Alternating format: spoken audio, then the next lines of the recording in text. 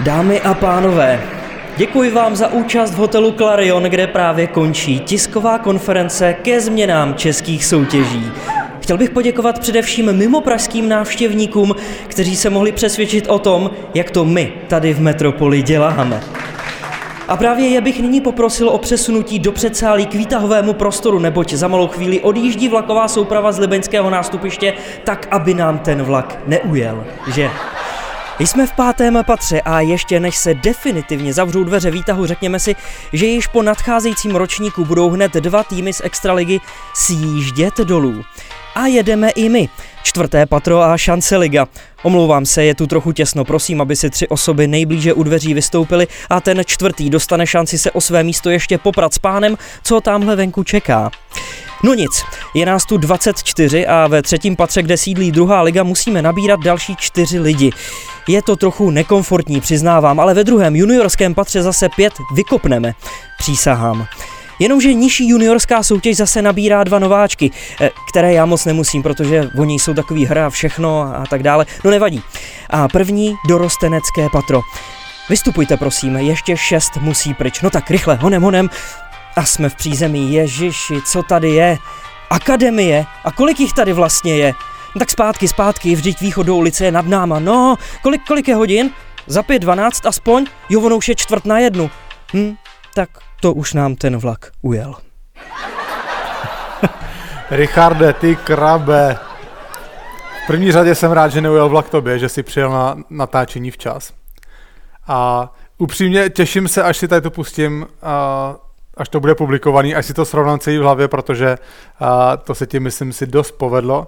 Není to takový to vtipný, jako že se tady bude někdo chlámat na hlas, ale když to někdo poslechne jednou, pak po druhý všechno mu to dojde. Krásně jsi to připravil.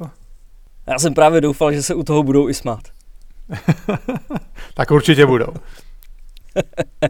Tak, abych se přiznal, já jsem tohle velice aktuální a třaskavý téma napasoval hned na úvod a trochu jsem to odlehčil, protože mě nenapadlo s tím udělat nic jinýho. No. Nicméně, protože to je téma důležitý a zásadní, tak se k němu dneska ještě vrátíme. A abych nezapomněl, když už před malou chvilkou se tady prezentoval krátkým výkřikem, tak na drátě je tu se mnou samozřejmě i Kuba Korejs. Tak, Jakube, vítej v podcastu Bomby k tyči. Ty jsi vůl. Takže, abych začal. Bomby na gramu. Richarde, musím se ještě vrátit k tomu tvýmu dílu s Matějem Blimelem. Já jsem ti to zapomněl říct minule, pak jsem to hodil na Twitter. Musím ti říct, že vy dva máte suverénně nejlepší hára na českém Instagramu. Podle mě si to dneska kvůli tomu načíst taky, viď? Ty jsi viděl scénář a trochu jsi to přičísnul. Jasně odhalil. Hele, dobrá práce. Já jsem dělal včera, dneska je úterý, v pondělí jsem dělal ten stream s Honzou Růžičkou a asi si to postřeh, Richarde, viděl jsem si dělal srandu z vašeho internetu v Žabonosech. Ta osada u lesa, to byly Žabonosy, kdyby ti to nedošlo. A ve chvíli, kdy jsem řekl, že my ve městě máme dobrý internet a že se mi to nebude sekat, tak přísahám, v tu chvíli se mi sekla obrazovka. No, to bylo fakt jak na schvál, se mi to vrátilo ten boomerang, ale okamžitě nečekal ani do půlky dílu. A když teda už se to rozběhlo a říkám, tak teď jsem v pohodě, to bude dobrý, tak se stalo to, že já jsem měl tady ty sluchátka s tím kabelem, protože já mám nějaký problém, že mě AirPody nechytají můj hlas, když nahrávám tady ty streamy. A měl jsem ty AirPody vedle v místnosti. A Anča si byla sluchátka, zvedla ty moje AirPody, otevřela je, dala si je do uší a v tu chvíli ty AirPody se připojily na můj telefon a já jsem nic neslyšel a slyšela akorát Anča Honzu Růžičku. Blázinec to nevymyslíš. Ale samozřejmě nakonec ten internet šel dobře, Anče jsem zakázal Netflix během toho, takže musela jít ven s chůliem na mráz, takže díky tomu jsem měl dostatečně rychle internet a nic se mi nesekalo. Možná návod pro tebe, Richarde, aby si doma udělal pořádek taky a trochu si zabral ten internet, který tam, to trochu internetu, co máte v Žabonosech, aby si to zabral pro sebe. Ale nebudu se hájit, protože s tebou to stejně nemá smysl. Já si skoro i myslím, že mám rychlejší internet než ty, protože to by vždycky ty videa trvají nějaký 3-4 hodiny, když to dáváme na drive a já to mám za 2. Takže v čem to asi bude? V čem to bude? Řekni mi to. Tyjo, tak to je záhada, ty krabe, to nevím. No a každopádně pro vás... Je tam něco špatně. Cože? Běž. Je tam něco špatně, je to s anténou, prostě kolísá to. Ale to se vyřeší. No, každopádně pro vás posluchači máme Od příštího dílu máme pro vás několik novinek, budou respektive 2 obrovské novinky. Víme, že pořád něco zmiňujeme, že něco bude, každopádně příští díl už to opravdu přijde. Představíme vám nový segment, který se bude věnovat vyloženě jenom NHL. Několikrát jsme tady zmiňovali, že my s Richardem sledujeme NHL, ale nejsme znalí až tak do nejmenšího detailu. Budeme tady mít novýho parťáka, který nám pomůže s orientací v NHL, takže určitě s tímhle se máte na co těšit. A konečně dámy, dívky, ženy, konečně jsme nechali dát do výroby trika Bomby k tyči v dámském střihu.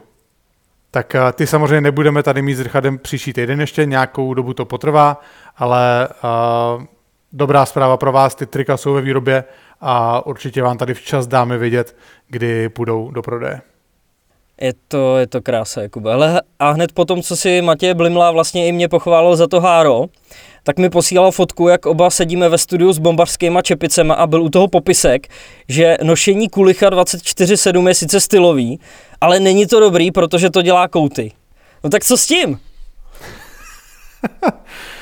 Richarde, tak řeknu ti, to vysvětluje hodně věcí. Jenom kurva, nevím, proč mi to někdo neřekl dřív. Ale jedno je jasný. Já to máš ještě něco na srdci? Nebudu to radši odkryvat, tu čepici. Nedělej to. Jedno je jasný a to je asi to, že Kubu nikdy neuvidíte ve skiareálu v obci Kouty nad Desnou, protože tam by ho všichni poznali. Ne? A teď si říkám, myslíš, Kubo, že tam mají taky všichni kouty, anebo se schovávají v koutě? Jak dlouho si to vymýšlel, Richarde, tady to? Naskočilo to při psaní. Pokračuj. Hele, je až mrazivý, jak všechno souvisí se vším, protože Kouty nad Desnou leží v okrese Šumperk. A zrovna během předchozího kola e-sport hokejové ligy gamerovi Indrisovi spadnul internet, protože prej spadnul v celém Šumperku. A jsme zase zpátky u toho internetu, no. To nevymyslíš. Richarde, znova poslední for na tady to téma, pak už tě ušetřím. Když to chytáte na ty 2 pruty zapíchlí do televize, jak moji rodiče v 97. roce na chatě, tak se nemůžete divit, že vám to padá, kluci. Pamatujete si, tak víte, jak se tam píchli dozadu? Takhle si je roztáhl ty 2 pruty a když si to šumělo, to ČT2, tak si to takhle otáčel a hejbal si s tím o 3 mm. Přesně. A teď si vybavuju ještě takovou tu kreslenou scénu z Krtka, jak tam ten zahradník přijde domů k té televizi, kterou tam má, ona mu začne šumět, protože tam ten Krtek s tím něco dělá a tam je do toho ten moderátor s těma brejlema. Zničit Krtka. A vím, sorry, tak je na mě vidět, že mám malý děti, no, tak. No, je tady ještě jedna situace ohledně přítele našeho programu Honzy Mandáta. Jak asi dobře víte, tak on měl v těle pozitivní nález a byla mu prozatímně pozastavená činnost. Myslím, že to byl snad Ondra Zamazal, kdo psal na Twitteru, že to asi bude právě ta látka, kterou si myslíte, že by to mohla být. Na druhou stranu, já jsem někde slyšel, že by to měl být nález ještě ze 13. prosince. No, složitá situace. Honza je samozřejmě přítel našeho programu a my asi v nějakém hodnocení budeme ctít prezumpci neviny.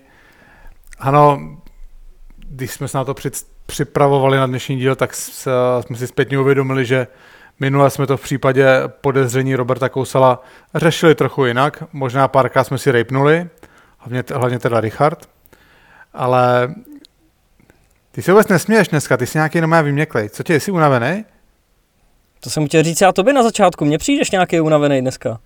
Asi máme špatný fóry. No, každopádně, musíme asi zpětně vyhodnotit, že jsme možná k celé té situaci kolem Roberta Kousala nepřistoupili úplně správně. Možná jsme si ty vtipné poznámky mohli nechat na později.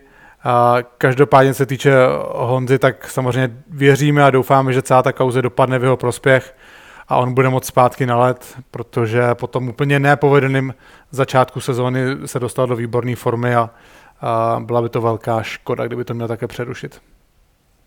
A co vůbec může dostat za trest, kdyby se ten nález potvrdil? No, já vím, že co si pamatuju, poslední doping v extralize byl taky teda shodou okolností v Pardubicích A to byl Michal Vyhlídal a ten dostal 2 roky, si myslím. Nebo respektive dostal 2 roky, já jsem na to koukal. Ale koukal jsem, že on potom šel hrát na sezonu do Ameriky, do East Coast Hockey League, což tenkrát se na to ten zákaz nevztahoval, nevím, jak to funguje teďka. Takže asi takhle, no, je případná možnost, kdyby to nedopadlo úplně dobře.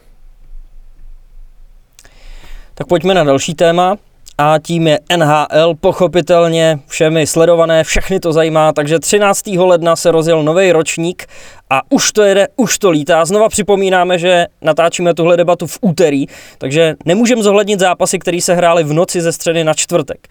Snad se toho moc nezmění, každopádně výborný start zaznamenal Tomáš Hertl ze San Jose, který v prvních 3 zápasech dával 3 branky, na další 3 přihrával a figuroval v pozici nejlepšího střelce a nejproduktivnějšího hráče ligy.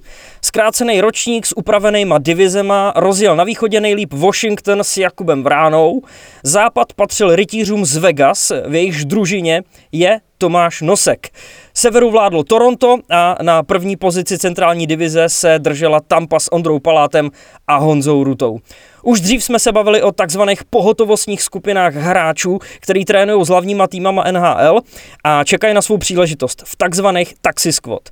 Tam je 6 Čechů a hned polovina z nich ještě nedávno pomáhala v extralize, což je případ Davida Vladaře v Bostonu, Libora Hájka u Rangers a Martina Kauta v Coloradu.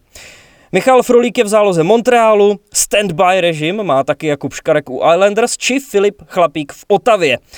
Příležitost už ale dostal brankář Vítek Vaniček a první zápas v dresu Washingtonu zvládnul vítězně, takže gratulujem. A co ty, Krabe? Už jsi sledoval NHL?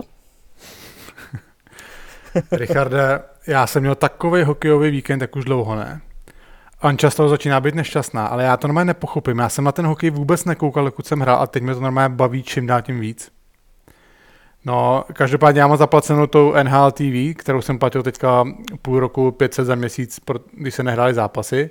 Než jsem to stačil zrušit, tak ta sezona zase začala. Takže díky tomu se teďka můžu koukat a i nějaký ty zápasy se hrály odpoledne, takže jsem koukal. A i jsem byl vzhůru po nocích, samozřejmě ten první den byl nějaký zápas od 11:30, tak jsem koukal. Baví mě to prostě, nevím, co se to ve mně probudilo. Každopádně, když jsem koukal na toho McDavida a McKinnona, tak to je podle mě něco neuvěřitelného. Jo, a víš, co je podle mě jako na tom nejhorší nebo nejzajímavější, že v té televizi vypadají rychlí, ale kdybyste stáli na tom ledě, tak teprve jako vidíte, jak prostě oni jsou naprosto výjimeční hráči. Že vemte si, že oni kolem těch hráčů jezdí jako kolem kuželů a to jsou nejlepší hráči na světě, který hrajou v NHL. A ten McDavid tam má projde fakt, jak kdyby to byla normálně 5. třída. To jsem to projížděl ještě já, Richarde, v 5. třídě. Jsem si to vzal za brankou, celý hřiště a vykejř, zdar.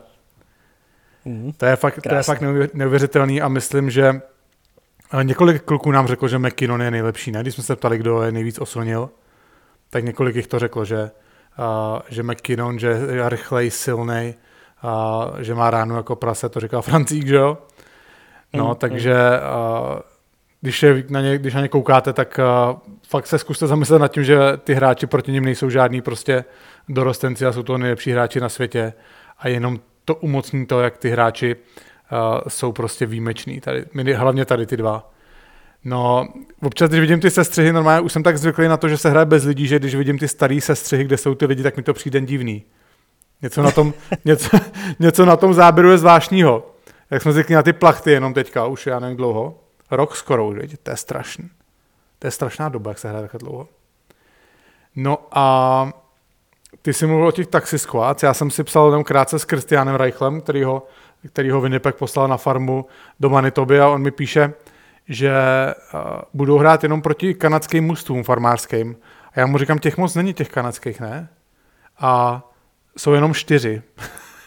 Takže oni budou hrát teďka, protože nevím, jsou 4 a ta Manitoba, nebo 4 včetně Manitoby, myslím si, že jsou 4 a Manitoba. A oni budou hrát 12krát proti každému tomu mužstvu.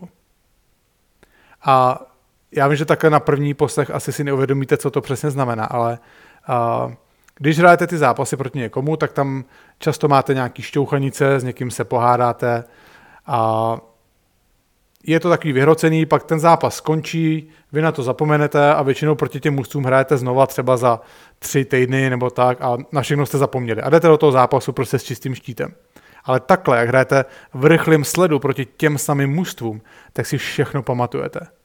Jo, takže to budou hřežby, bude to i v NHL, kde se ty mužstva taky hodněkrát opakují proti sobě. No a na farmě, když bude hrát takhle málo mužstev proti sobě, tak to budou hřežby normálně jak za starých časů, Richarde. No, vidíš, no. Hele, a tweetem Jirky Vítka ještě můžeme doplnit naše předchozí povídání o golmanech, který bojují o pozici v NHL. Kromě Dana Vladaře, Jakuba Škarka a Víta Vaněčka se přípravných kempů zúčastnili taky Josef Kořenář a Lukáš Dostál. Vaněček je týmová dvojka, Vladař působí ve zmiňovaný taxiskvot a ostatní se chystají na AHL. Co jsem čet, tak lidi hlavně mrzí Dostál, který by už teď mohl být dvojka u Anaheimu, ale Ducks ještě podepsali Millera, takže konkurence se tím pádem zvýšila, ale i jemu držíme palce, ať se za mořem prosadí. No, on to Jirka Vítek dával ten tweet hlavně v tom smyslu, že to je golmani, kteří jsou 5 let po sobě narozený, že jsme vlastně jako 5 ročníků po sobě dokázali vychovat brankáře, který boje o NHL. Což asi v současné době, kdy pořád se přetřásá to, že český hokej na tom není dobře s výchovou mladých hráčů, tak tohle je taková vlašťovka, která aspoň působí trochu pozitivně. Je to podle mě zajímavý, jako se nad tím zamyslet, proč zrovna dokážeme vychovat brankáře a s hráčema máme relativně problém. Já jsem se o tom jednou bavil s Martinem Faltrem a on to říkal, že vlastně ten golman je v podstatě individuální sport v rámci týmu. Jo, a že samozřejmě ty trenéři golmanů pracují s těma mladýma brankářema v podstatě 1 na 1 a mají mnohem víc času se jim věnovat, rozvíjet jejich nedostatky a mnohem víc jak ovlivnit to, jak vlastně se budou zlepšovat.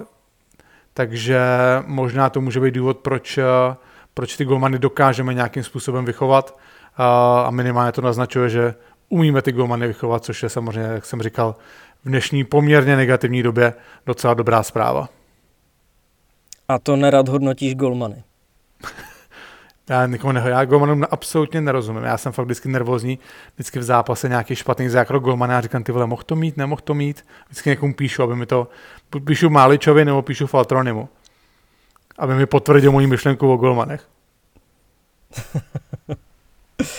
Hele, a Jakub Voráček znova ukázal, že se nebojí vyjádřit svůj názor. V NHL, asi jste to sami slyšeli, se řeší jeho vystupování na online tiskovce, kde se pustil do Mikea Sielskiho, sloupkaře z deníku Philadelphia Inquirer, na jednoduchou otázku, jak vidí start sezóny. Docela rázně odpověděl, že je vlastně úplně jedno, jaká bude jeho odpověď, protože si Mike stejně napíše, co chce a že je to takovej podrazák, až to není vtipný. Nutno dodat, že Sielski je dlouhodobým Voráčkovým kritikem z hlediska přínosu pro tým a přístupu ke hře, snad i navrhoval jeho výměnu. Jo, z tohohle pohledu je jasný, že si kluci asi zrovna nepadli do voka. A jak to vidíš ty, Kubo, z novinářského hlediska i jako bývalý hráč? Tohle je strašně složitý. Já jsem na to už několikrát jsem se o tom s někým bavil. My samozřejmě, nebo když vemu já tu svoji pozici jako experta, tak já samozřejmě nejsem roztleskávačka, jo? Abych tam jenom říkal, tenhle udělal tohle skvěle, tenhle udělal tohle krásně. To si myslím, že většina těch diváků vidí. Myslím si, že v součástí té mojí pozice je i upozornit na chybu. Ale co je nejzásadnější je to, jakým způsobem ten expert nebo ten novinář na tu chybu upozorní.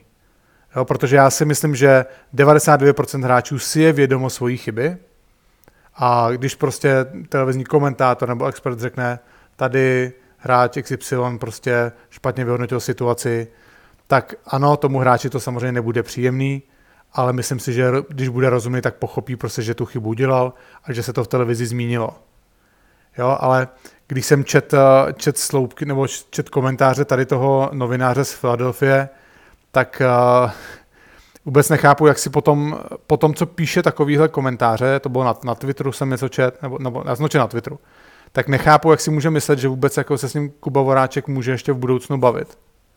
Jo, a můžeme jako polemizovat, jestli ta reakce Kuby Voráčka byla vhodná na té tiskové konferenci, ale jestliže ten novinář toho hráče zesměšňuje prostě, nebo fakt neadekvátně kritizuje, tak se nemůže divit, že se ten hráč s ním nechce potom bavit. A shodou okolností, když jsem nad tím přemýšlel, protože jsem určitě věděl, že to budeme rozebírat, tak jsem viděl tweety 2 docela jakoby hodně známých novinářů amerických hokejových. Jeden je Dan Lucišin a druhý je Dmitrij Filipovič. A ty si dělali normálně otevřeně srandu z mužstev. Jo, ten Lucišin napsal, že Arizona je nejhorší mužstvo na světě a ten Filipovič mu na to odepsal, ty si ještě neviděl Chicago. A jako já chápu to, že to je vtipný, ale podle mě z těch klubů, já být součástí těch klubů, tak se mě to dotkne. Jo, a myslím si, že v obou těch mužstvech dokážou přiznat, že nehrajou dobře, že hrajou špatně, ale znova, jedna věc je prostě konstruktivní kritika a jedna věc je ty hráče a ten klub zesměšňovat. No. Uh-huh. A co třeba takový chlebíčky? Chlebíčky, myslíš na tiskovce, jo? Aha. Postřeh si zase dneska ty Vítkovice na tom Instagramu? Postřeh jsem to, protože náš social media guru Lukáš nikdy nespí, no. No, abyste věděli, tak člověk, já ani nevím, kdo vlastně za tím účtem Vítkovic stojí, ale dneska poměrně agresivně nastoupil na fanouškovskou stránku Dynama Pardubice za to, že použili špatný logo a dostal tam naloženo od všech kolem. No, možná by si někdo s tím chlapcem měl sednout a trochu s ním probrat nějaký základy. Jakoby tohle asi nebylo mířený na to, abys to začalo znova rozpitvávat. Tohle s tou všeho opravdu... Ty mě nastartuješ a pak má říkat, že jsem to neměl říkat. Tak já si myslel, že to přejdeš. Už jsem něco přešel? Jo, tak golmany občas přecházíš. Tak pojď pryč o to. Hele, tak zpátky k tomuhle novinářskému tématu, jo, protože já už jsem se o tom bavil několikrát s kolegama na autůčku a dozvěděl jsem se, že v Americe jsou zástupci médií braný jako někdo, o koho je potřeba se určitým způsobem starat, nebo jim vycházet vstříc, protože jenom vlastně na nich záleží, jaký uděláš dojem na fanoušky a odbornou veřejnost. Když si vezmeš komentátory, tak ty komentujou přímo pro jeden tým a lítají s ním od zápasu k zápasu a s mužstvem jsou prakticky v dennodenním kontaktu. Tak podle toho pak ten komentář taky vypadá, když o nich víš prakticky úplně všechno. Byť se tam teda pracuje s něčím, co u nás neexistuje, což znamená s variantama komentáře za domácí a hostující tým, tak není to pravidlem ve všech klubech, spíš se bavíme naopak o hodně malém množství, respektive o individualitách v případě hráčů v našem českém prostředí, konkrétně v extralize, když už ji na autůčku děláme. Tak ale prostě pořád jsou u nás případy, kde se média berou jako nějaká přítěž. Ať už se to týká vyhrazených míst, problémů, kde vůbec může stát studio, nebo jestli si můžeš jako novinář před utkáním někam vůbec v klidu sednout, tak třeba když zase po zápase, nedej bože, odejde jeden z trenérů do kabiny, tak se k němu horko těžko dostáváš zpátky. Když chceš vzít navíc ještě hráče po zápase a nabrat s ním téma směrem k nadcházejícímu utkání, tak je to další zdržování a stejně čekáš třeba až na konec tiskovky. Případně se stává i to, že hráč po třetině odmítne rozhovor. A když už tohle všechno pomineme a dostaneš se k samotnému rozhovoru, tak ten je výrazně ovlivněný průběhem nebo výsledkem zápasu a v případě špatného výsledku seš jako na trní, aby si zbytečně nevyvolal reakci, kterou nechceš. Já jsem třeba jedině rád za tenhle podcast, protože na něm se krásně ukazuje, že když hráči přijdou do našeho studia pozitivně naladěný a bez nervů, tak je to úplně něco jiného. A hlavně se na tebe i možná začnou koukat trochu jinak, než na otrapu, co se snaží poukazovat na jejich chyby. Ale Richarde, já si dokážu pochopit, fakt, já myslím, že ty taky dokážeš vyhodnotit, že během toho zápasu, když někdo třeba odmítne rozhovor, asi to dokážeme pochopit, ne? Může být nervózní, může mít nějakou bolístku, to samozřejmě dokážeme pochopit, no.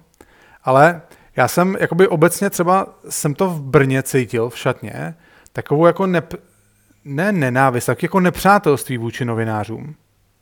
A fakt jsem jako nepochopil nikdy proč. Protože jakoby nemám jedinou špatnou zkušenost. Já si jako fakt nemám špatnou zkušenost. Jo, a musím teda říct, jako, že, no to počkej, mám jednu špatnou zkušenost a to bylo sezóna, kdy jsem šel ze Sparty, já jsem přešel do Komety ze Sparty a druhý rok jsme hráli se Spartou playoff. A s Kometou jsme byli totální outsider, vyřadili jsme Spartu, to bylo v roce 2012. A já jsem po té sérii dělal online rozhovor. A to funguje tak, že ty si u toho sedíš a ty diváci nebo čtenáři poslají otázky a já jsem online odpovídal. A přišla mi otázka, kdy se nějaký ten čtenář nebo posluchač, nebo já nevím co, tak se ptal trenér Jandač, který v tu dobu trénoval Spartu. Trenér Jandač prohlásil, že Spartané by měli chodit kanálama. Souhlasíte s tím? A já jsem napsal, no to si myslím, že to je asi přehnaný, ale Sparta asi v tuhle chvíli nemá být na co hrdá. A skončil ten online rozhovor a na pohodu takový, jako prostě, že já byl dobře naladěný, postoupili jsme přes čtvrtfinále, což nikdo nečekal a ten online se publikoval, měl to nějaký nadpis a já přijdu domů a za půl hodiny mi volá agent, ty vole, co jsi to řekl na tom onlineu? Já říkám, co jsem tam řekl nic špatného. A otevřel jsem to a nadpis toho onlineu byl Korejs, Sparta nemá být na co hrdá. Takže agentovi normálně volali ze Sparty, co si to dovoluji, jestli jsem se nezbláznil. Já říkám, hele, jako řekl jsem to, ale je to hodně vytržený z kontextu. No. Ale tady v tom případě podle mě tam to nebyla věc toho konkrétního novináře, to bylo spíš nějakého umaštěného editora, který seděl doma za počítačem a měnil ty nadpisy, aby samozřejmě na to lidi klikali co nejvíc. Jo. No, já fakt nevím, jako jinak prostě nemám žádnou negativní zkušenost s novinářema. I když jsem někomu řekl něco prostě mimo záznam, tak se nikdy to ven nedostalo. Já si trochu myslím, že to je daný prostředím, Richarde. Tady jako podle mě si pořád strašně klubů neuvědomuje, že vlastně díky těm médiím tak ty kluby jsou propagovaný. Oni to pořád berou jako nějaký nutný zlo, že prostě musí být v médiích. Jo. A myslím si, že v hodně klubech už si to uvědomili. Já neříkám, že by si nás měli někde, nebo myslím, že budu sebe brát jako součást jako médií hokejových. Nemyslím si, že by si nás někde měli předcházet a dávat nám červený koberec pokaždé, když přijedeme, to neříkám. Ale ať s tím já samozřejmě ty věci nevyjednávám, ale vím, že kluci jsou tučka, který to řeší, tak sami říkají, že prostě jsou týmy, kde prostě není to marketingový oddělení vůbec vstřícný a jsou naopak mužstva, kde je všechno naprosto bez problémů. A v tomhle tom je strašný rozdíl mezi jednotlivýma mužstvama. Ale prostě myslím si, že postupně se to tady taky proměňuje. A změnila se totiž doba, Richarde. Dřív taky byl jenom hokej, že byl hokej, fotbal, byl sport a nic jiného nebylo. Dneska ty kluby už zápasí se všema možnýma aktivitama o pozornost lidí a potřebují, aby ten klub byl v médiích, takže si uvědomují, že prostě ty média k té propagace, k tomu fungování potřebují. A myslím si, i zároveň média si uvědomují, že potřebují ty kluby, takže nemyslím si, že dělají nějaký podrazy na kluby, aby si akorát rozdobili proti sobě. Určitě. Hele, teď třeba naposledy v Litvínově nám donesli čaj teplej. Ty krabe. No, my jsme, podle mě, dostali jsme jídlo jednou nebo dvakrát. Dostali jsme v Liberci, na playoff jsme dostávali. A v Liberci teda je ten servis skvělej. Tam si pamatuju, tam byl určený člověk, před zápasem všechno na stanovišti připravený, měli jsme tam dokonce i nějaké jídlo. V půlce zápasu přišel zeptat se, jestli všechno funguje, jak má. Ujistil se a to byla pecka. V Třinci to taky funguje výborně. Co si pamatuju, vždycky říkali, tam prostě cokoliv jsme si požádali, tak to tam fungovalo. No a tady ty dvě mužstva fakt ty jsou oparní před všema, no.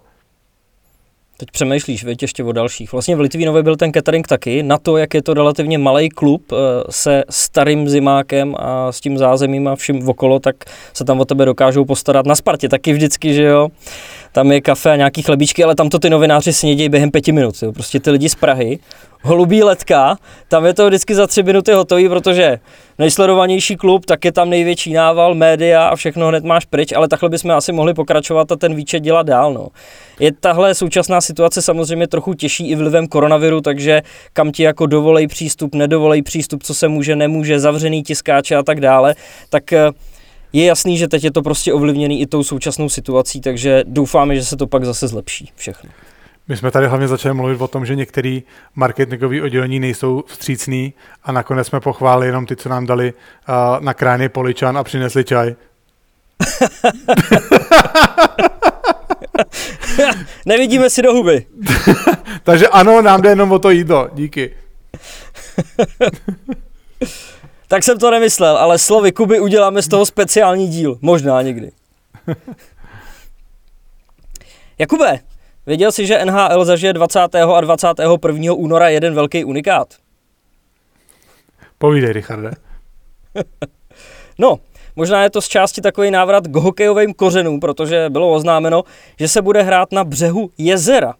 Určitě je to vybočení ze stereotypu, při kterým zaplesá srdce nejednoho fanouška a přitom je to paradoxně jenom jakási náhrada za venkovní zápasy Winter Classic, protože diváci na hromadné akce zatím nemůžou.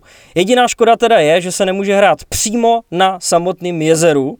Za prvý nebude zamrzlý a za druhý by ani nesplňovalo bezpečnostní standardy. Ale návrat do historie to připomínat stejně bude, protože kolem plochy budou chybět tribuny, šatny budou připomínat dřevěné chatky a postaví se i retro výsledková tabule. Sprchovat se budou hráči v hotelu. Zápasy se uskuteční na břehu jezera Tahoe na hranici Kalifornie s Nevadou a střetnou se v nich Vegas s Colorádem a Philadelphia s Bostonem, takže o český účastníky nebude nouze. Jezero Tahoe? Tohle! OK. Viděl jsi tu tiskovku, jak tam ten Belmar se divil, že to není na tom jezeru a že to je vedle toho jezera? No. Já bych byl úplně to samý, já jsem si taky myslel, že budu hrát na tom jezeře. A jak tam sedí na té tiskovce a ten jeho spoluhráč mu říká, ale to nebude na jezeru, to bude vedle jezera. A on na něj koukal jak na zjevení. No viděl jsem ty vizualizace a to vypadá neuvěřitelně, no. Jako prostě oni v té Americe jsou úplně někde jinde tady s těma věcma, to je, ano, samozřejmě mají asi taky jiný finanční možnosti, ale prostě jak jsou kreativní a dokážou si tady s těma věcma poradit a vymyslet je a dotáhnout do posledního detailu, prostě to, podle mě se musí celý svět od nich učit, no, a tady to fakt vypadá peckově to hřiště na kraji toho jezera, to, těším se na to, na ten zápas. Doufám, že to nebude ve 2 ráno, ty krabe. Že to bude, že jo, to je v Kalifornii, tam je to o 9 hodin. No, tak ty si přivstaneš určitě. Jo.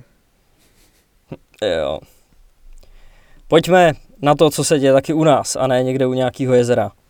Zbyněk Irgl se vrátil po zranění zpátky do zápasového vytížení. Po 4 měsících. A v dresu Vítkovic hned dával gól proti Zlínu. Ale začínat se musí pozvolna, takže na ledě strávil 11 minut. Přesuneme se trošičku dál. V Kometě se prohnal docela silný vítr a odfouknul pryč z Brna Tomáše Vincoura s Ondrou Němcem. Po Němovi by teda měla sáhnout Sparta, takže tohle bylo vlastně takový překvapení na druhou. A Luboš Horký zase putuje z Komety do Pardubic jako výměna za Reta Holenda. Už je ten Němec potvrzený nebo není? Tyhle nevím, ještě jsem to asi nečet, že by to mělo být vyloženě jako daný. Já taky ještě ne, to je jenom spekulace. No. A ten Tomáš Vincour taky není potvrzený odchod, nebo je? Já taky nevím, to bylo tak zmíněný, já vlastně nevím, jestli to byla oficiální zpráva, nebo to bylo jenom jako spekulace, teď si to neuvědomím. No. Každopádně asi na odchodu jsou. Ty odchody asi byly oficiální. Jo, OK.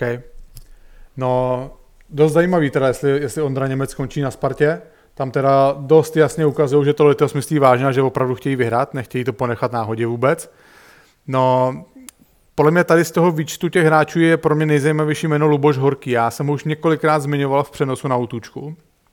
To je podle mě hráč, ve kterém je tolik ofenzivního potenciálu. Říkal nám to i Petr Schneider při rozhovoru, že prostě má obrovské množství šancí a že prostě akorát se neprosazuje. Ale já si myslím, že mu pomalu jakoby dochází ty možnosti, aby ten svůj ofenzivní talent prodal. No. A já myslím si, že mu pomůže jít do těch Pardubic, protože on tam byl 2 roky zpátky, myslím, tam byl. A docela se mu tam střelecky i dařilo. V Kometě pořád ne prolomit prostě do těch prvních 2 pětek. A byla by to škoda pro něj, kdyby se tam nedokázal dostat, protože fakt ten potenciál v něm je. A ukázal to v několika zápasech, Já si vždycky pamatuju, že každý zápas, který vidím, tak tam má jeden moment, kdy si říkám, ty krabe, to je hráč. Ale pak úplně zmizí prostě na celý zbytek zápasu. Jo, takže samozřejmě budeme držet Lubošovi palce, ať to dokáže prolomit a třeba právě mu to v uvozovkách cizí prostředí v Pardubicích, že nebude doma v Brně, tak mu to může pomoct. A Milan Jurčina dával kuriózní gol proti Třinci z vlastního obranného pásma. Kotouč napálil teda slušně, ale vzhledem k tomu, že ho cestou nikdo netečoval ani neusměrnil, tak Ondřej Kacetl překvapivě nezareagoval. Byť teda se puk někde na pomezí útočné třetiny ještě vznesl do vzduchu, jako když hází žabičku, což nakonec asi i rozhodlo. A byla to branka na 4-4 z pohledu Sparty, hodně důležitý gól. Nakonec teda oceláři vyhráli po samostatných nájezdech ve velké bitvě dvou gigantů na čele tabulky. Ten gól, to je podle mě černá můra každého golmana. No samozřejmě na základě tady toho gólu tak bylo několik poznámek na Twitteru, že Třinec potřebuje nutně sehnat nějakého brankáře. Ona je sranda, no já nevím, jestli to hodně lidem došlo, ale Třinec má v podstatě loňskou brankářskou dvojici z Pardubic. Což tak, když se to řekne, jak to nezní úplně dobře, no ale samozřejmě taky rozdíl, za jakým mužstvem ty brankaři chytají. Pardubice loni na začátku sezony se asi vůbec nedají srovnávat s Třincem, ale jsem sám zvědavý, jestli v Třinci s tím ještě něco budou dělat a budou třeba schánět nějakého dalšího golmana pro playoff. Tomáš Vondráček je útočník čtvrtý formace Karlových Varů a začíná se o něm víc a víc psát jako o možná trochu ukrytým klenotu energetiku, protože on je se statistikou 10+4, pátý nejproduktivnější hráč Západočechů a třetí nejlepší střelec. A ty už si tu o něm několikrát mluvil, že Jakubo? Richarde, určitě si moc dobře pamatuješ, co jsem říkal, tak já to zopakuju. Podívejte se na statistiky Tomáše Vondráčka. Nejlepší sezonu v kariéře zažil v sezóně 2014-2015, kdy naprostou většinu sezóny strávil ve třetím útoku Komety Brno a kde mu centra hrál hráč s číslem 29, hůř bruslící, trochu neohrabanej, mlátící sebou v rohu, Jakub Korejs. Ralf Freibergs.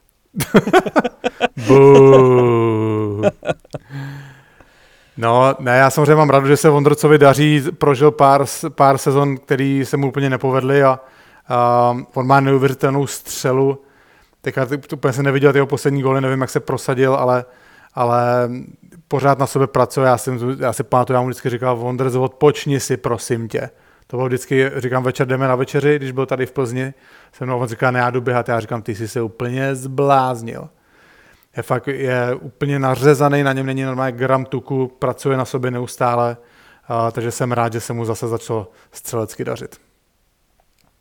Minulý týden jsem natáčel na Spartě a trenér brankářů Petr Přikryl vysvětlil pro O2 TV Sport příchod Saši Saláka.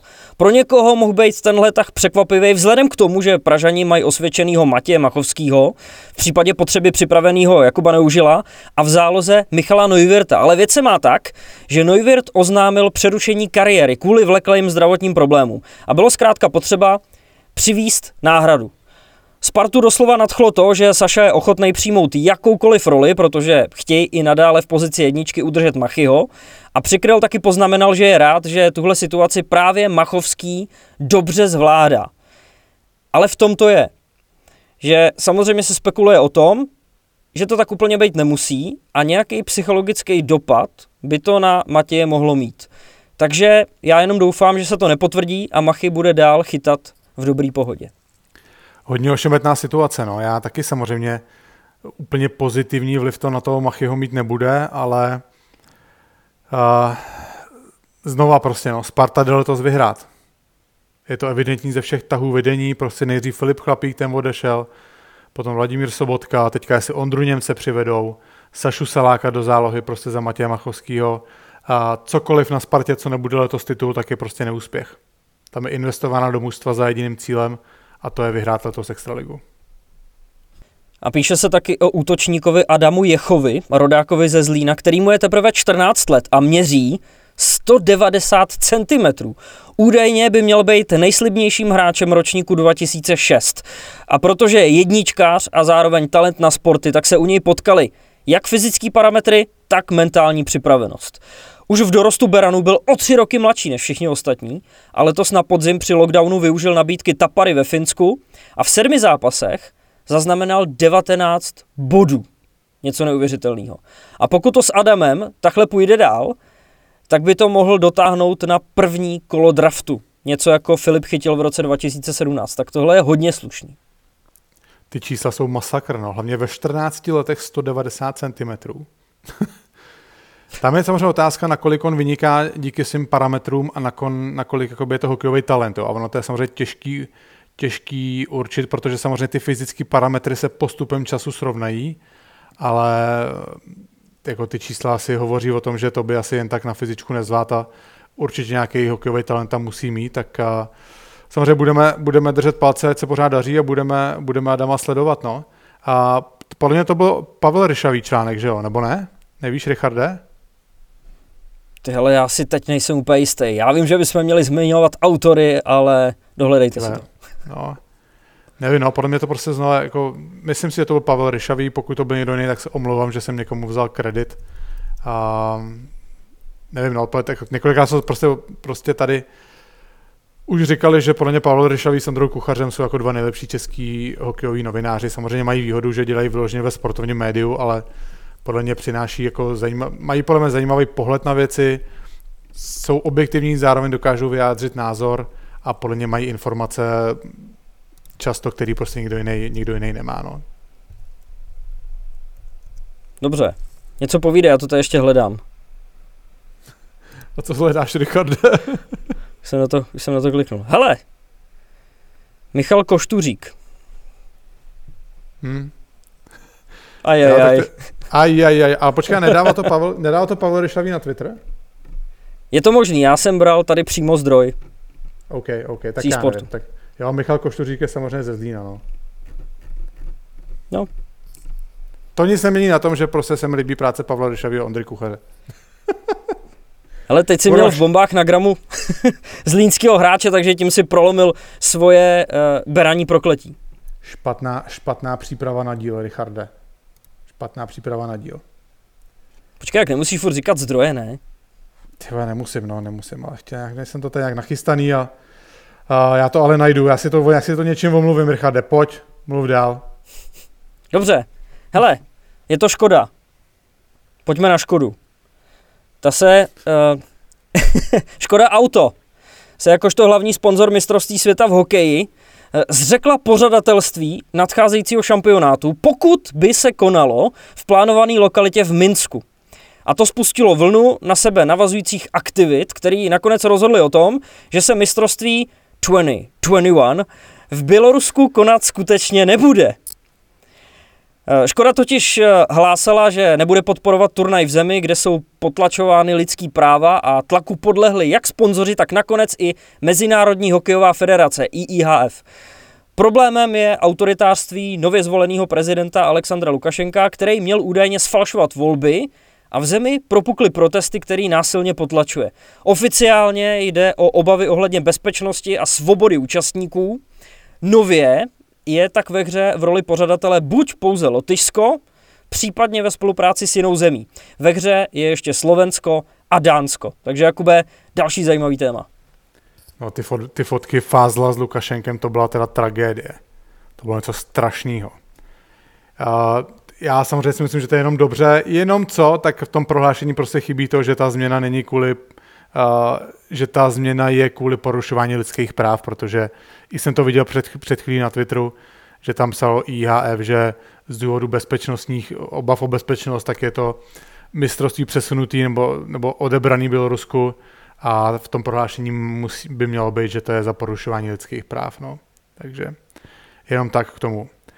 Mimochodem, teď jsem to dohledal ten tweet a tweetoval to Pavel Ryšavý, takže já jsem četl ten článek a nekoukal jsem na autora, automaticky jsem předpokládal, že to byl Pavel Ryšavý. Takže jsme oba měli pravdu. Jo, takže zase jsme neřekli nic špatně, díky.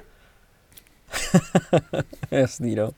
Richarde, musíme rychle, mě se vybít telefon, sakra, pojď. Ježiši, tak máš kabel někde? Ne, já tam mám pichlý sluchátka, to jsou ty nový telefony, jak máš jenom jednu zdířku na sluchátka a na nabíječku. Ježiš, kolik máš procent? A na koho máš nabitej telefon teď? Richarde, nezdržuj, kurva, pojď. Je to Schneider, je to Čiliák, co? To by bylo blbý.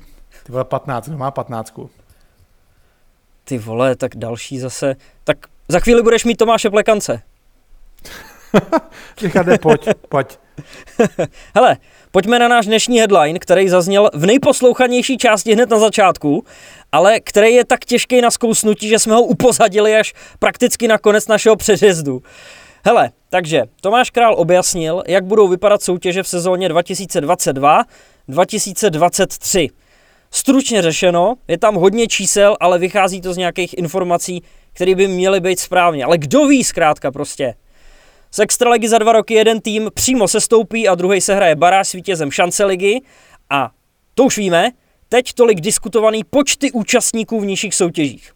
První liga, redukce ze 17 na 14 týmů. Druhá liga, rozšíření z 24 na 28 týmů. Junioři, spekulovaní a skloňovaní, redukce z 19 na 14 týmů. Druhá nejvyšší juniorská soutěž, rozšíření z 12 na 14 týmů. Dorostenci, redukce z 30 na 24 týmů. Skoro mi přijde, že se teď na internetu neřeší nic jiného než redukce soutěží, zvýšení konkurenčního prostředí, práce klubů a jak se dostat zpátky na vrchol.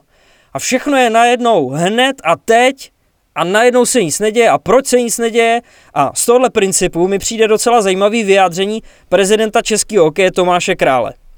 Informuji a připomínám, že výkonný výbor Českého svazu ledního hokeje již dne 19. prosince 2019 schválil dlouhodobý koncepční plán na úpravu soutěží řízených ČSLH. Výše zmíněný dlouhodobý koncepční plán ovšem nemohl být realizován kvůli pandemii onemocnění COVID-19, která významně zasáhla do všech soutěží. No tak tím pádem je to jasný, ne? Vždyť jako nešlo nic dělat. No,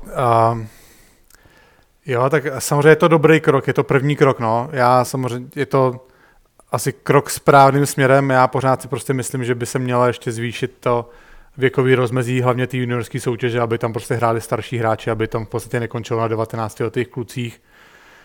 Ale aspoň něco na začátek, no, třeba se to ještě posune za rok, za 2 někam dál. A každopádně asi ale je potřeba počítat s tím, že tahle ta změna nepřinese ovoce hned, že to je všechno běh na dlouhou trať a jestli nějaký zlepšení očekávat, tak to bude nejdřív za 5 let. Jestli vůbec, aby tohle vůbec stačilo, já osobně si myslím, že to nestačí pořád jako v dorostu, že 24 mužstev, já teda 30 mužstev tam hrál v dorostu, to je něco neuvěřitelného normálně. No i 24 je podle mě hodně, ale znova, je to aspoň krok dobrým směrem, ale prostě podle mě to je pořád strašně málo. Tak pojďme odbočit zase trochu za zábavu a za povídáním. Neb máme připraveného našeho dnešního hosta, který už se nemůže dočkat, až se dostane ke slovu a přiběhne sem tak rychle, že za ním zůstane jenom mastný flek. Karlovarský Štírek popovídal o tom, jaký vlastně jsou jeho rodný Mariánský Lázně, kde nabral svoji rychlost, kde se dá dobře stravovat, kdo ho pozve na kafe a taky, že loni málem přišel o vysněnou premiéru v národním dresu. No, Kuba je produkt toho karlovarského období, kdy Vary hráli ruskou juniorskou soutěž a ten jeho příběh je strašně zajímavý. Musel se potýkat s malým vzrůstem, na rok úplně skončil s hokejem, a potom přes Klatovy to dokázal dotáhnout až do nároďáku a já si upřímně nemyslím, že to je konec. Myslím si, že ho ještě čeká nějaký to zahraniční angažmá, kde konečně se dostane pořádně zaplaceno. Tak, tady to máte. Kuba Flek.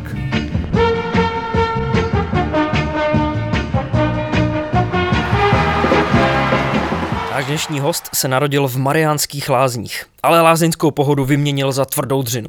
V dorostu s hokejem na rok skončil, ale nakonec to dotáhl až do reprezentace. Už několik let válí za karlovarskou Energii a jeho kariéra je stále na vzestupu. Západočeský Štírek Jakub Flek. Kubo, vítej v podcastu Bomby k tyči. Ahoj kluci, děkuju za pozvání. My děkujeme, že jsi dorazil. Jaká byla cesta? V pohodě? Hele, v pohodě, moc aut nebylo. Byť ta cesta teda Vary Praha není nic moc, ale už tam nějak pracují na těch úsecích té dálnice, takže docela dobrý. Jaký jsi řidič? Jezdíš rychle? Hele, já jsem milovník aut, takže jo, jako nejezdím jako prase, ale občas taky se přiznám, že úplně předpisově nejedu, ale snažím se jezdit bezpečně určitě. Co máš za letadlo teďka? Hele, mám oktávku RS 245. To se asi rozjede, ne? Jo, ne, jde to špatně, no. Má to těch 270 koní, jako není to super nějaká raketa, ale takový na svezení to je příjemný, no. Na těch 245 se dostaneš. Jo, to jo. I navíc. V Německu na dálnici samozřejmě. Jezdíš, jo? Ne. Jako jezdíš se projet třeba, nebo ne? Jo, občas jo, tak z Varů to je kousek, že jo, takže spíš v létě, když je hezky, tak když nemám co dělat, tak sednu do auta a jdu se někam projet. No. Jako já to říkám, není to zase úplně nějaká střela, že bych s tím jezdil nějaký srazy nebo nějaký takovýhle závody, ale jako svezení v tom je pekný. No. To budeš další smlouvou něco. Jo, mám nějaký sny.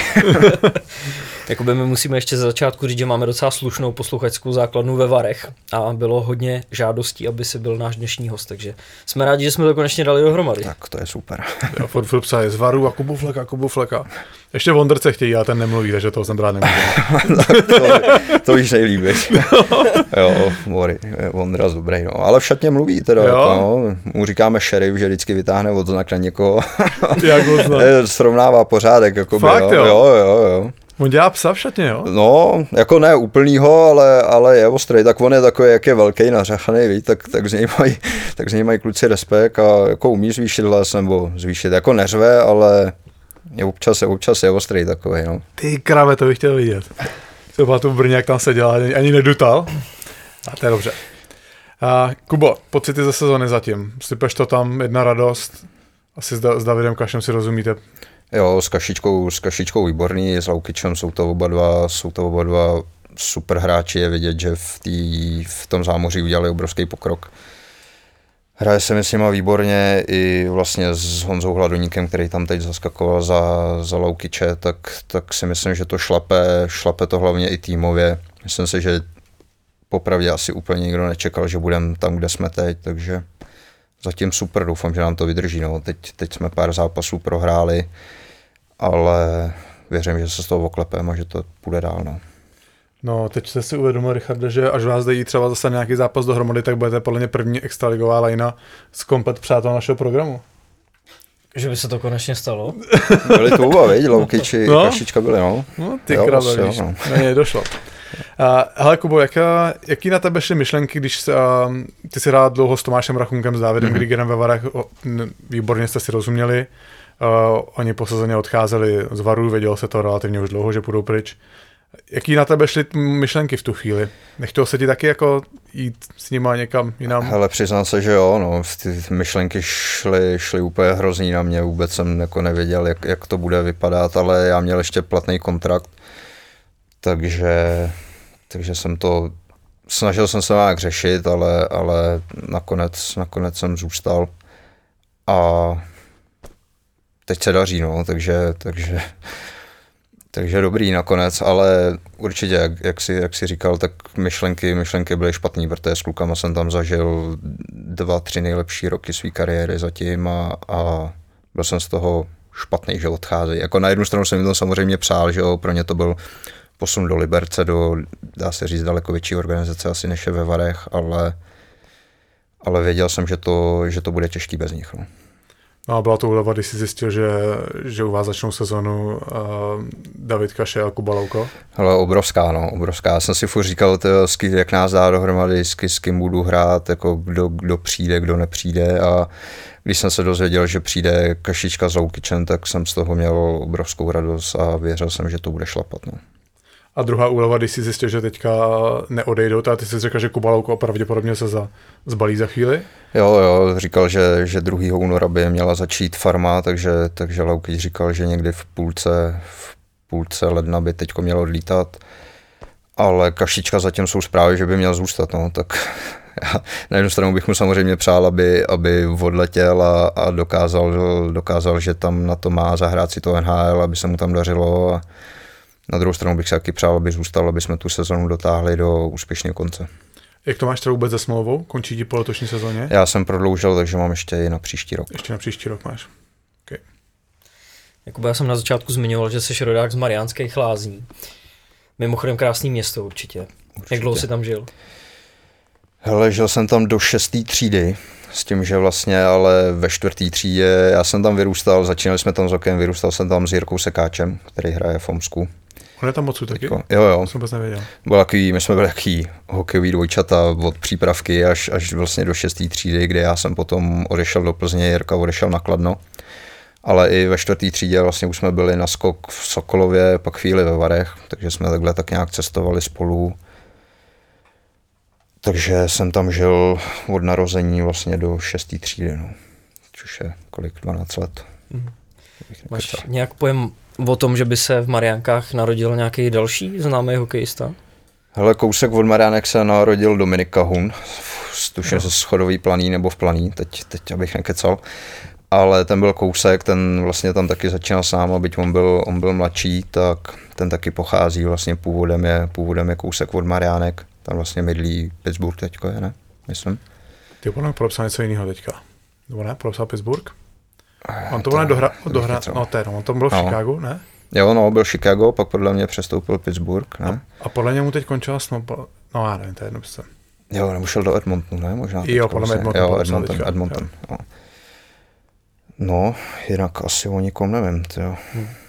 Plně. S Michalem Špačkem se znáš? Jo, s Míšou Špačkem určitě, no. Jsem tam byl na tréninku s ním, s prckama na začátku sezóny, takže ten hrál vlastně s náma, s Jirkou taky, no, tam. No každopádně není to úplně tradiční lokalita nebo město, ne, každý den se prostě baví s někým, kdo je odsud a je to krásné město, jak jsem říkal, takže i v tomhle mě to zaujalo, tak jsem jako hledal i významný rodáky, Eduard Petiška, spisovatel, že, jak jsem pokračoval dál, Jaromír Soukup, moderátor. V tu chvíli jsem si řekl, že už končím s rešerší a nechám to být, takže...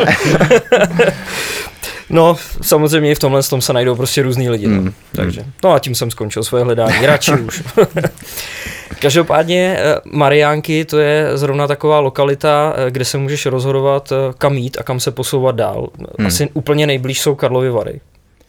A pak to byl takový trouhelník, s tím možná, kam se rozhodoval i ty, jestli Vary nebo Plzeň. Rozhodnul ses pro Plzeň. Proč zrovna tam? Tak já tím, že vlastně už, jak jsem říkal, jak jsme v těch Varech byli společně s Jirkou, tak jsme ve Varech byli zhruba půl roku nějak, ani popravdě si nepamatuju, proč jsme tam skončili, nějak si tátové tam nějak zaveleli, že tam asi nebudem, nebo nevím, jestli tam došlo k nějakým neschodám. A tak pak se nabízela Plzeň, no, prostě, takže jsem to zkusil jít tam a zůstal jsem tam vlastně až do dorostu, kdy jsem pak skončil s hokejem, no, na rok. No, teď nám prosím tě popiš jako těch pár let svýma slovama, protože na Elite Prospects v rámci naší přípravy jsme se dívali, je to docela zvláštní, protože ty tam máš 2 sezóny za nějaký Bčko plzeňského dorostu, pak 2 sezóny nic. A pak rok v juniorech Klatov a pak MHL ve Varech. Tak já jsem vlastně postupoval od té 6. třídy, jsem postupoval kategoriemi až do toho dorostu. Tam to tenkrát bylo udělané tak, že se dorozdělil Ačko, Bčko a nad tím vlastně byla juniorka, že jo? Takže první rok do Bčka, to teda nevím, proč tady mám nějaký statistiky, tam normálně jsem jako tam hrál. Jsi tam vyšel Kýře, jo? No, to úplně ne, ale hrál jsem tam.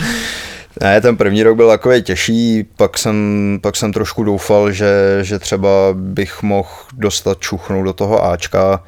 Čuchnout jsem nedostal, zůstal jsem v Bčku a během vlastně té druhé sezóny v tom Bčku, tak většina těch kluků, nebo dá se říct, že takřka všichni, co tam hráli se mnou, tak postupně si to chodili třeba na pár zápasů jako vyzkoušet do toho Ačka. Já jsem tu šanci nedostal ani jednou. Nevím proč, furt to jako sváděli na to, že jsem jako malej, že to je jako, že tam jsou velký kluci, že mě tam zabijou a takovýhle věci, což nevím, trošku jsem s tím nesouhlasil, ale OK. A vlastně pak byl rok, kdy jsem se měl posunout do juniorky. Do juniorky jsem se ani neposunul a poslali nás do Třemošný, což je kousek za Plzní, to ani nevím, co se tam tenkrát hrálo. To podle mě... A promiň, to Bčko hrálo co za soutěž? Ale taky nevím, ty už. Stará nějakou první ligu dorostu? No, nebo... asi něco takového, první liga dorostu. Jo? No, první liga dorostu to byla asi, já už nevím, jak se to tenkrát jmenovalo. A to jste normálně trénovali v Plzni na zimáku? No, taky, no, jasně, normálně jsme měli šatnu, jako byl normálně jako plnohodnotný tým, akorát jsme byli jakoby dorost B, no. No, takže pak nás pár klukama nás přesunuli ještě do té Třemošní. Tam já ani nevím, jestli se tam hrála Liga juniorů, tyjo, nebo jestli ještě něco pod tím možná. A tam jsem si teda tak nějak jako začal říkat, jestli vůbec to má ještě smysl, abych v nějaký hokejové kariéře jako pokračoval a nějak k tomu ještě dával jako čas. No. Takže tam už jsem to ani do té sezony už jsem pak nenastoupil. Někdy po letní přípravě jsem se na to vykašlal a přestal jsem s hokejem, no, na rok. Na rok se s tím seknul. Na rok jsem s tím seknul, hrál jsem v Mariánkách florbal. Hrál jsem v Mariánkách florbal s kamarádama, co jsem tam měl, takže jsme to mydlili tam v tělocvičně, hráli jsme nějakou soutěž i za chlapy, za juniory. Ale bylo nás málo, takže tam bylo dobrý, že nás se vždycky sešlo na zápas třeba 7-8, takže jsem si aspoň zaběhal pořádně. To byla aspoň dobrá průprava do fyzičky. A pak mi vlastně začal hokej chybět, takže ještě předtím, než jsem šel do těch Klatov, tak jsem začal hrát v Mariánkách krajský přebor, KP1. Původně teda jsem chtěl hrát úplně neregistrovanou soutěž, tam jenom s chlapama, co si chodí udělat žízeň na pivko, tam jenom v neděli večer. Tak s těma jsem začal chodit na ledě, protože mi začal hokej chybět, tak jsem začal s nima. Chtěl jsem za ně i hrát, ale potom zjistil vlastně, že jelikož jsem hrál nějak tu ligu dorostu, myslím, nebo něco takového, tak za ně hrát nemůžu, tam bylo nějaké takovéhle pravidlo. Takže jsem zavolal známýmu, který dělal kapitána, nějak se tam o to staral v Ačku, což hráli ten krajský přebor. Začal jsem chodit s nima na tréninky a jsem tam odehrál 3/4 sezóny, myslím, nebo sezónu dokonce celou. Jezdili jsme do Chebu, do Ostrova a takhle. No. Je to trochu paradox, že zrovna hokejista začne hrát florbal, který je často, dle mýho názoru, hokejistama odsuzovaný. No, bylo to docela náročný, no, takový, tam se nesměla nadzvedávat hokejka, když poprvé, ne, tam nesmíš nadzvednout hokejku. Když poprvé na mě letěl vysoký balónek, tak jsem vůbec nevěděl, jako, že si ho nesmí zpracovat rukou, že jsem si ho suverénně chytil do ruky, hodil jsem si ho před sebe, běžel jsem dál, všichni na mě koukali, jakože co se děje. Nesmíš hrát ze země. No, nesmíš mít vyšší nápřah než do půlky těla nebo nad kolena, snad takový, jako ten florbal má nějaký divný pravidla, no. Divím se, že klukům neodejdou záda, protože mě bolely po roce, jak ta florbalka je malá, jsi k tomu schrbený jako Quasimodo, jo, takže takový divný sport, no. Úplně mě to jako nenaplňovalo, no, ze začátku mě to bavilo, pak mě to nějak přestalo naplňovat, začal mi chybět ten hokej, tak jsem začal takhle, no. Ale přesně tam si přišel na to, k čemu je florbal dobrý. Aby zjistil, že ti chybí hokej. Omlouvám se, jo. Jo, bych taky nerad urazil kámoše, hlavně z Mariánek, který to tam ještě hrajou, ale asi jo, no. No ale bez srandy, to pro tebe byl jako docela důležitý restart, protože kdyby jsi neuvědomil, že ten hokej nechceš hrát, tak bys prostě asi dál nepokračoval. Určitě, no. Určitě tu. Já jsem si jako nikdy neříkal, že bych, když jsem se k tomu vracel v těch Mariánkách, jsem si říkal, no tak nějak tady budu prostě hrát s klukama pro srandu, prostě půjdu do práce, zkusím něco vystudovat. Vůbec jsem se jako nepřipouštěl, že bych se tím hokejem, ještě bych to mohl hrát někde nějaký úrovni, nebo se tím dokonce jako živit, jo. Takže. To ti bylo teda, Kubo, kolik let? To nějaký bylo 16-17. A jak se teda potom dostal do těch Klatov? Tam vlastně jsem potom se dostal, protože já jsem v Plzni furt studoval. Já jsem studoval sportovní gymnázium v Plzni, takže jsem... Já taky. Jo? Pár let před tebou. Na Slovanech. Jo. Takže jsem furt byl tak nějak v kontaktu s klukama, se kterými jsme tam hráli ještě v Plzni právě ty kategorie. A většina z nich, co jsme tam hráli pospolu, Honza Švagr, vlastně toho znáš, že jo, Lukáš Svoboda, takhle, tak hráli v Klatovech juniorku.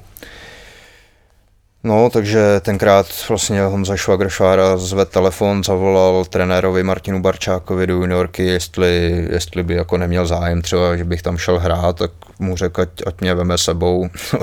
Já si pamatuju, že on vlastně ten telefon dal na hlas a Barryho první otázka byla, jestli umím aspoň bruslit.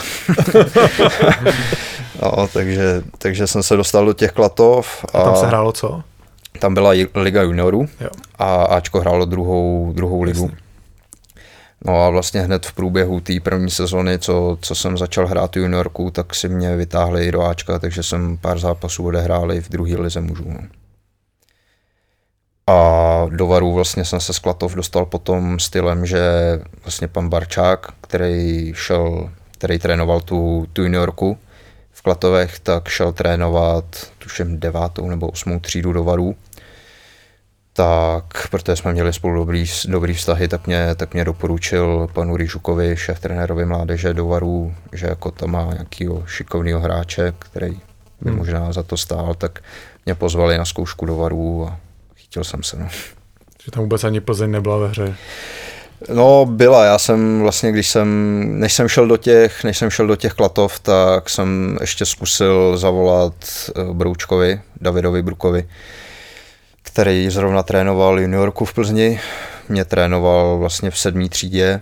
Tenkrát, když jsem byl v Plzni, tak měli jsme spolu dobrý vztahy. Tak jsem mu zkusil zavolat, jestli náhodou bych nemohl přijít jako na letní přípravu do Plzně, ale dostal jsem stopku, no, takže. Jo. Dostal jsem stopku, nebo řekl, že ne, prostě no, že nemá zájem, říkám dobrý, tak zkusil jsem to pak v těch Klatovech a nakonec to vyšlo takhle. No, takže. Možná David teďka si jaké drbe hlavu. No, to mi říkal, když se bavil pan Kverka starší, tak když se s ním bavil, tak říkal, že si občas podrbal hlavu, že tenkrát mě nevzal, no, ale třeba bych se nechyt, jo, takhle, no, to těžko říct. Co by kdyby, no. No a to musel být potom obrovský skok. Ty jsi šel do Varu, kdy teda juniorka Varu v té době hrála ruskou soutěž, že jo? To musel být strašný skok, jako tam si hrál ligu juniorů a druhý rok si najednou hrál proti hráčům, kteří v podstatě byli jednou nohou v KHL. No, byla to divočina, no, ale ta MHLka byla super. Myslím si, že jsem do toho týmu rychle zapadl. My jsme tam měli ten první rok, tam byla super parta. Vlastně tím, že to byla novinka ve Varech, tak se nás tam sešlo takhle jakoby víc různých, jako, nebo kluků z různých koutů jako republiky. Je to pozbírali ty dobrý hráče? No, přišli pár kluků ze Znojma, pár kluků ze Slovenska přišlo a tak nějak se tam ten tým jako poskládal a myslím si, že jsme tam neudělali úplně špatný sezóny, no, v té MHLce. Jak to vůbec probíhalo to cestování? Hele, lítalo se vždycky na tripy na 5 dní, vždycky se hrálo 2 dny s někým, potom byl přejezd někam jinam a 2 dny zase s někým a letělo se domů. No. To je strašně náročné, ne? Jako. Hele, náročný, ale i zábavný. Já jsem si to hrozně užil, myslím si, že by ti to řekl každý, kdo to ten první, druhý rok hrál, takže to byla fakt zábava a myslím si, že jsme si to všichni užili. Kubo, ty si potom postupně začal pronikat do extraligy dospělý. Vzpomeneš si první zápas proti komu byl? První zápas byl, tuším, s Hradcem, který tenkrát postoupil do extraligy. Myslím si, že to tak bylo. Tak to byl první zápas, byl s Hradcem, tomu bylo 20. A první gól? První gól byl druhý zápas se Zlínem hned. Ve Zlíně, nevím, komu jsem ho dával, ale druhý zápas to bylo hned. No. Vymotal jsi tam někoho? Ne? Hele, nevymotal, dostal jsem křížnou nahrávku teď nevím, od koho to bylo, od Honzy Látala, od obránce. Jo. Tak od toho jsem dostal křížnou přihrávku do totální rychlosti a proti mě stál Zámek, Petr Zámorský, tak jsem mu uhnul jenom trošku do strany a vzal jsem to na tu svoji vrtuli a pověsil jsem to tam do víka. Trošku jsem zavřel oči, nebylo to úplně mířený, jo, tak byl jsem ještě z toho tak trošku vyplesklej z těch zápasů, takže jsem tam prostě vlítnul, udělal jsem kličku do strany a hodil jsem to na bránu a trefil jsem totální vykejř. No. Ne, asi. Opravdu jsem. Jo, a dobrý bylo vlastně, že hned střídání a to jsem se šel postavit na buli a rozhodčí mi napařil 10 za zastrčený dres v kalhotech. Tyjo. A to myslíš vážně? Nevím, kdo to tenkrát pískal, ale vím, že to bylo hned druhý střídání, vlastně po tom, co jsem dal gól a totální euforie, že jo, úplně jsem se těšil na další střídání a šli jsme se postavit na buli do útočného pásma bez jakýhokoliv varování, najednou rozhodčí písknul a dal mi nesportovní chování a já na něj koukal, jako co jsem provedl a on, že mám zastrčený dres v kalhotech. No. Ty krabe. Takže tam mě hned Mlejny mě tam spařil, hned když jsem vylez ze střídačky, tak zase sebevědomí šlo trošku dolů. A sadil jsem montérky a jel jsem dál. No. To je masakr. Tam asi měl rodiče na zápase ten rozhodčí. Je to možný, jo, nevím, proč mi to udělal, nebo jestli mě chtěl spařit on hned, ale takhle mi dal bídu hned. No. Jestli se můžu ještě vrátit zpátky k tomu tvrzení, že jak jsi říkal, že Hradec Králové postoupil do extraligy, jestli nás poslouchá nějaký Českobudějovičák, tak mu musí asi prasknout hlava z toho. My jsme na to docela alergický, ne na to. Jo, no, ale myslím, že to byl ten rok nějak, když se to tam takhle prohodilo. Jo, no, tak to souhlasí, no, tak nějak. Když začínali. No, Kubo, ty jsi potom teda zažil vlastně ve Varech, no, tvoje začátky v Ačku byly hodně slabý roky, a kdy jste víceméně každý rok bojovali o udržení, až nakonec jste do té první ligy dokonce spadli. Jsou jakoby strašně náročný pro tebe, jak pro mladýho kluka, a hrát takhle vypjatý zápasy, kdy v podstatě jde fakt o všechno. Hele, tak já tam ty první roky, když jsem pak přestoupil z juniorky do Ačka, tak jsem hodně cestoval. Já jsem byl v Sokolově, což byla vlastně Farma Varů, druhá liga, takže jsem pendloval mezi Sokolovem, Varama a víc jsem toho odehrál spíš v tom Sokolově. Ale pak vždycky na ten závěr sezóny, tak už jsem byl k dispozici v těch Varech na tu baráž, no, a to bylo něco strašného. Já jsem to tam zažil asi 3 nebo 4 roky po sobě a to už bylo na psychiku něco šíleného potom, no. Ale spíš já jsem toho ani ty první roky jsem toho moc úplně neodehrál. Vím, že první baráž jsem dokonce prokoukal na to z hlediště, takže tam nějaký tlak úplně nebyl, ale pak hlavně ta sestupová sezóna. To už si hrál docela, ne? To byla moje první vlastně sezóna, kterou jsem odehrál tak nějak celou v extralize. Jsem odehrál nějakých přes 40 zápasů v extralize už, že už jsem ji odehrál celou nahoře. A vlastně hned byla i sestupováno, takže to byla docela špatná rána hned a ten rok se nepovedl úplně celý. No. Tam to k tomu směřovalo, ale už dlouho. No. Jak si říkal, tam 3-4 roky se ta baráž hrála, žádný posun jako k lepšímu, žádný rok nepřišel. No. Ale ty si udělal jméno ten první rok. Já vím, že jako najednou víš, že si však jsme se o tobě bavili, právě já byl v Plzni tenkrát a kluci říkali, že jsi byl v Plzni, že jako nechápou vlastně, že tě nechali utéct, tak je tam koloval tady ten příběh o tom, že jsi skončil, že to byl nakonec hokejem a tak. Nebo třeba ve hře, že by si po té sezóně, když vlastně Vary spadly, šel někam jinam do extraligy? Já jsem tam měl platnou smlouvu tenkrát ještě taky. Takže máš smlouvu? No, já jsem vždycky podepsal na nějaký 3 roky, takže jsem tam byl furt pod smlouvou. Takže jsem zůstal, no, ale tak tam bylo dobrý, že vlastně i přesto, že se sestoupilo, tak vedení prostě dalo hlavy dohromady a řeklo, že se bude snažit udržet prostě ten kádr v nějaký extraligový, dá se říct, jako formě nebo v nějakém extraligovém seskupení, aby jsme prostě zkusili hned ten další rok postoupit zpátky, což se naštěstí povedlo. No. Já mám taky jeden příběh z té sezony a podle mě to jako 50. kolo nebo nějak tak a hráli jste v Plzni. A já jsem samozřejmě tu sezonu neměl vůbec dobrou a víš jak to je, když se ti nedaří, tak dokážeš do toho zápasu, jdeš, tak teď to zlomím a prostě, tak já šel za nabuzený do toho zápasu. Druhý střídání u nás pásmu a vyšel si na mě ty. Nějak z té hry prostě vyplynulo a ty jsi mi z rohu, tak jako já jsem tam ztratil půl kroku, najednou si mi ujel, najednou si byl na kruhu a jel si na bránu, hákování. Šel jsem ven a to byl můj konec. To byl fakt můj konec v Plzni, to bylo takový, jak to jsem cítil, že mám poslední šanci. Takže ty jsi mi tam vyjel z rohu, já jsem tě zhákoval, faul, z přeslovky se dali góla a já jenom z té trestní přijel na druhou stranu. A pak jsem podle mě odehrál asi 3 minuty do konce sezóny už jenom. Takže jsi mi ukončil kariéru, děkuji. Dobrá práce, Jakube. Jo, to nevím, jestli k tobě přijdu na kafe ještě někdy teda radši. Už jsi tam byl? Jo, chodím do Voltra rád, no.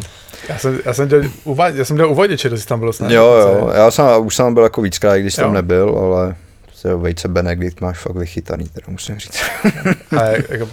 Rád bych jsem rád za tu chválu, samozřejmě já to nevymýšlím, ty to dělá přítelkyně, takže ale jsme rádi, že ti tam chutná. Richarde, škrtni tady tu poslední otázku, kdy se Kuba koristá, jak ti chutnaly Vejce Benedikt ve Voltru.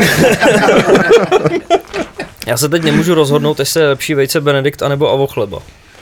Ten jsem neměl teda ještě, takže nemůžu říct. Ne, to mi možná přijde i větší. Já jako moc nemám rád zasytí, totiž avokádo, víš, takže to bude asi tím. Ale víc jsem Benedikt je fakt odskočený teda a kafe má taky výborný Kuba. Odskočený. Tak dobrý, kluci, díky, jdeme dál. Jako zase na druhou stranu to avokádo je tak dobře udělaný, že ani nevíš, že jíš avokádo. Jo. No, jako přišlo mi to, Takže ho mám že zkusit, avokádo taky příště. třeba nemusím, že jo, když je takový jako přezrálý nebo takový měkký, může být hořký, že jo, a tady jako je dobře udělaný. Je na tom taková ta síťka ještě taková červená, nevím, co to tam je. Na parádičku. Jo. No, takový parádičku. Lukáši, zapamatuj si prosím tě, až to budeš týzovat na sítích, že se tady hodně mluvilo o avokádu. To je úplně jasný, tohle je jediná šance, jak já se můžu dostat do highlightu, když budu mluvit o Voltrovi. To naláká lidi. Ne, tak dej to tam. No, ještě než jsme se začali bavit tady trošku ten off-topic, tak ta tvoje poslední věta byla řečená tak jako trochu nenápadně, ale byla jako hodně významná. Ty jsi mluvil o tom, že Varům se podařilo se probojovat zpátky do extraligy. Tenkrát to musela být asi obrovská euforie, protože potom, co ty si říkal, baráže, že se nedařilo, pak do toho ještě ta další rána, první liga, postoupit zpátky do extraligy, to tenkrát možná muselo být ještě víc, než vyhrát titul, ne?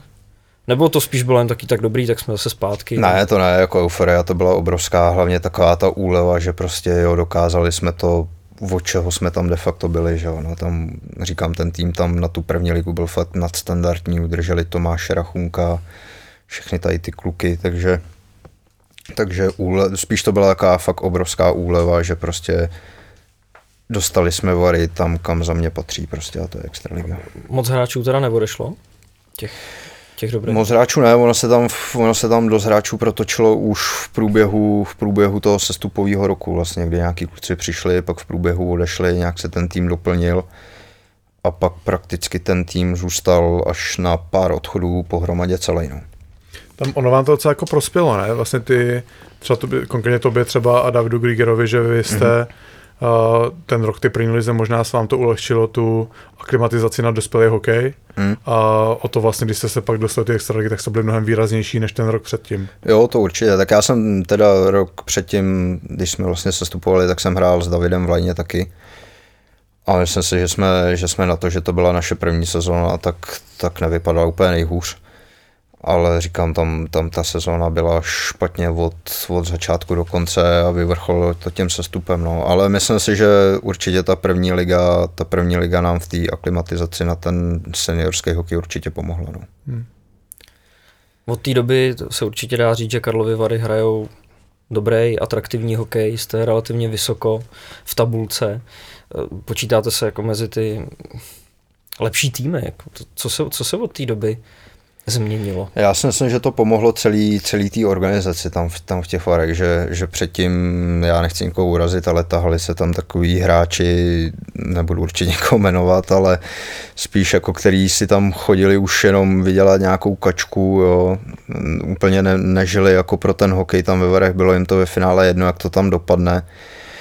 A myslím si, že tím sestupem a pak následně tím postupem tak nějak si tam všichni uvědomili, že asi se to prostě dělá špatně, že by se to mělo dělat jinak a musím teda říct, že od toho postupu zpátky se to tam fakt jako všechno kompletně zvedá a doufám, že to je vidět teď na těch výsledcích, no, že spoustu lidí překvapujeme, na jakých místech se teď pohybujeme a jak ten hokej náš vypadá. No.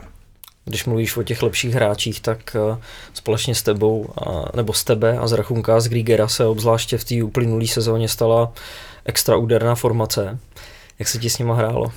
Hele, výborně, oni jsou strašně šikovní, jo, oba dva mají něco. Tomáš Rachunek, ten má krytí puku, prostě to je fantazie a hlavně to vidění na tom ledě, kdy on prostě jede a teď to vypadá, že je zahleděnej de facto jenom na svůj puk, ale si prostě o tobě ví a někde ty tam najde. Tomu ta loňská sezóna mu vyšla fakt fantasticky, tam jemu spadlo prostě všechno, na co šáhnul. Takže určitě se myslím s nima hrála výborně, ten David Grieger zase do toho dal takovou tu chytrost toho centra, kdy on prostě uměl vytvořit hru, měl taky to ideální načasování nahrávky, kdy tím má poslat do plný jízdy, takže určitě super, no, vzpomínám na to hrozně rád. Jak dlouho jste spolu vlastně hráli? To byly 2 sezóny? 3. Vlastně i v první lize jsme tam hráli, v první lize jsem hrál s Hrachnou a se Standou Balánem, ale v průběhu už k nám dali vlastně Davida a od postupu jsme hráli takhle všichni 3 spolu, no. Takže nějaký 3 roky. Jste v kontaktu ještě, i když odešli? Jo, určitě. S Hrachnou si píšu de facto každý den, po každém zápase. No. To je roztomilý.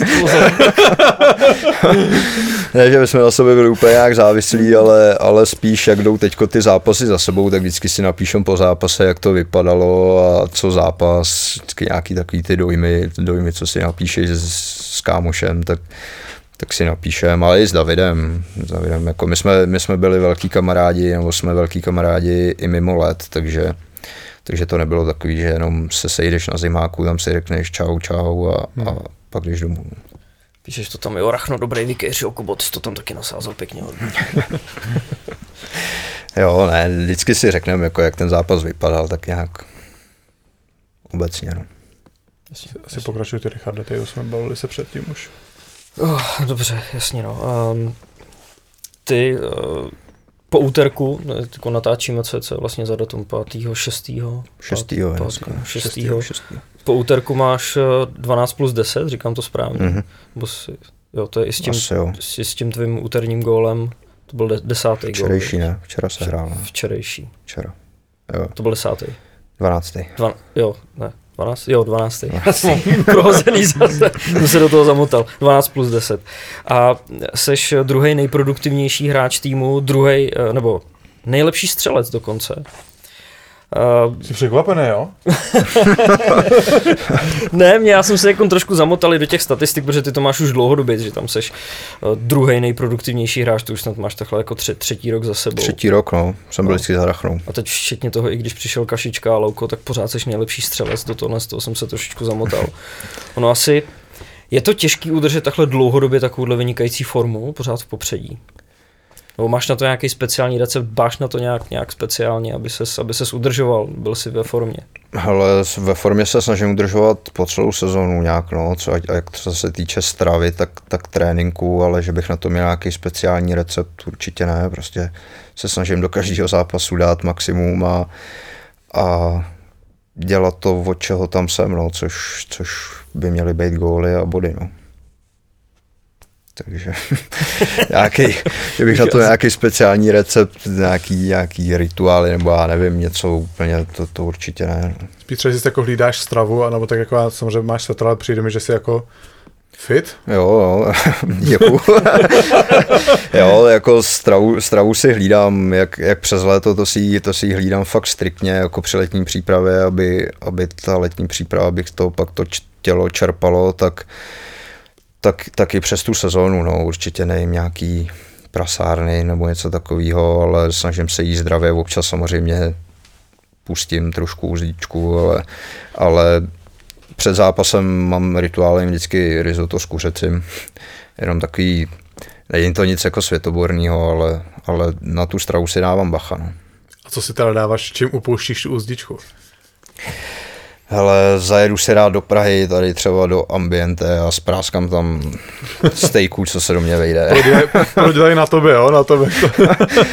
Ne, nebo jako dám si ve Varech, mám oblíbenou restauraci, mají to moji 2 kamarádi, jmenuje se to Špunta Knoflík a možná asi jsem nikde jinde neměl lepší burger, takže si zajdu tam na pořádnýho dabla a zprasím tam dabla. 300 gramovýho hezky. Protože jako na stejku žádnou prasárnu nevidím. To ne, no, ale tak zase ono, když si ho tam dáš jako... Když jich sníš 7, Když si sníš 7 a zapiješ to tam 5 plzněma, jak už je to horší. No jasně to jo. A nebo k těm Benediktům si tam dáš ještě to avokádo a tak.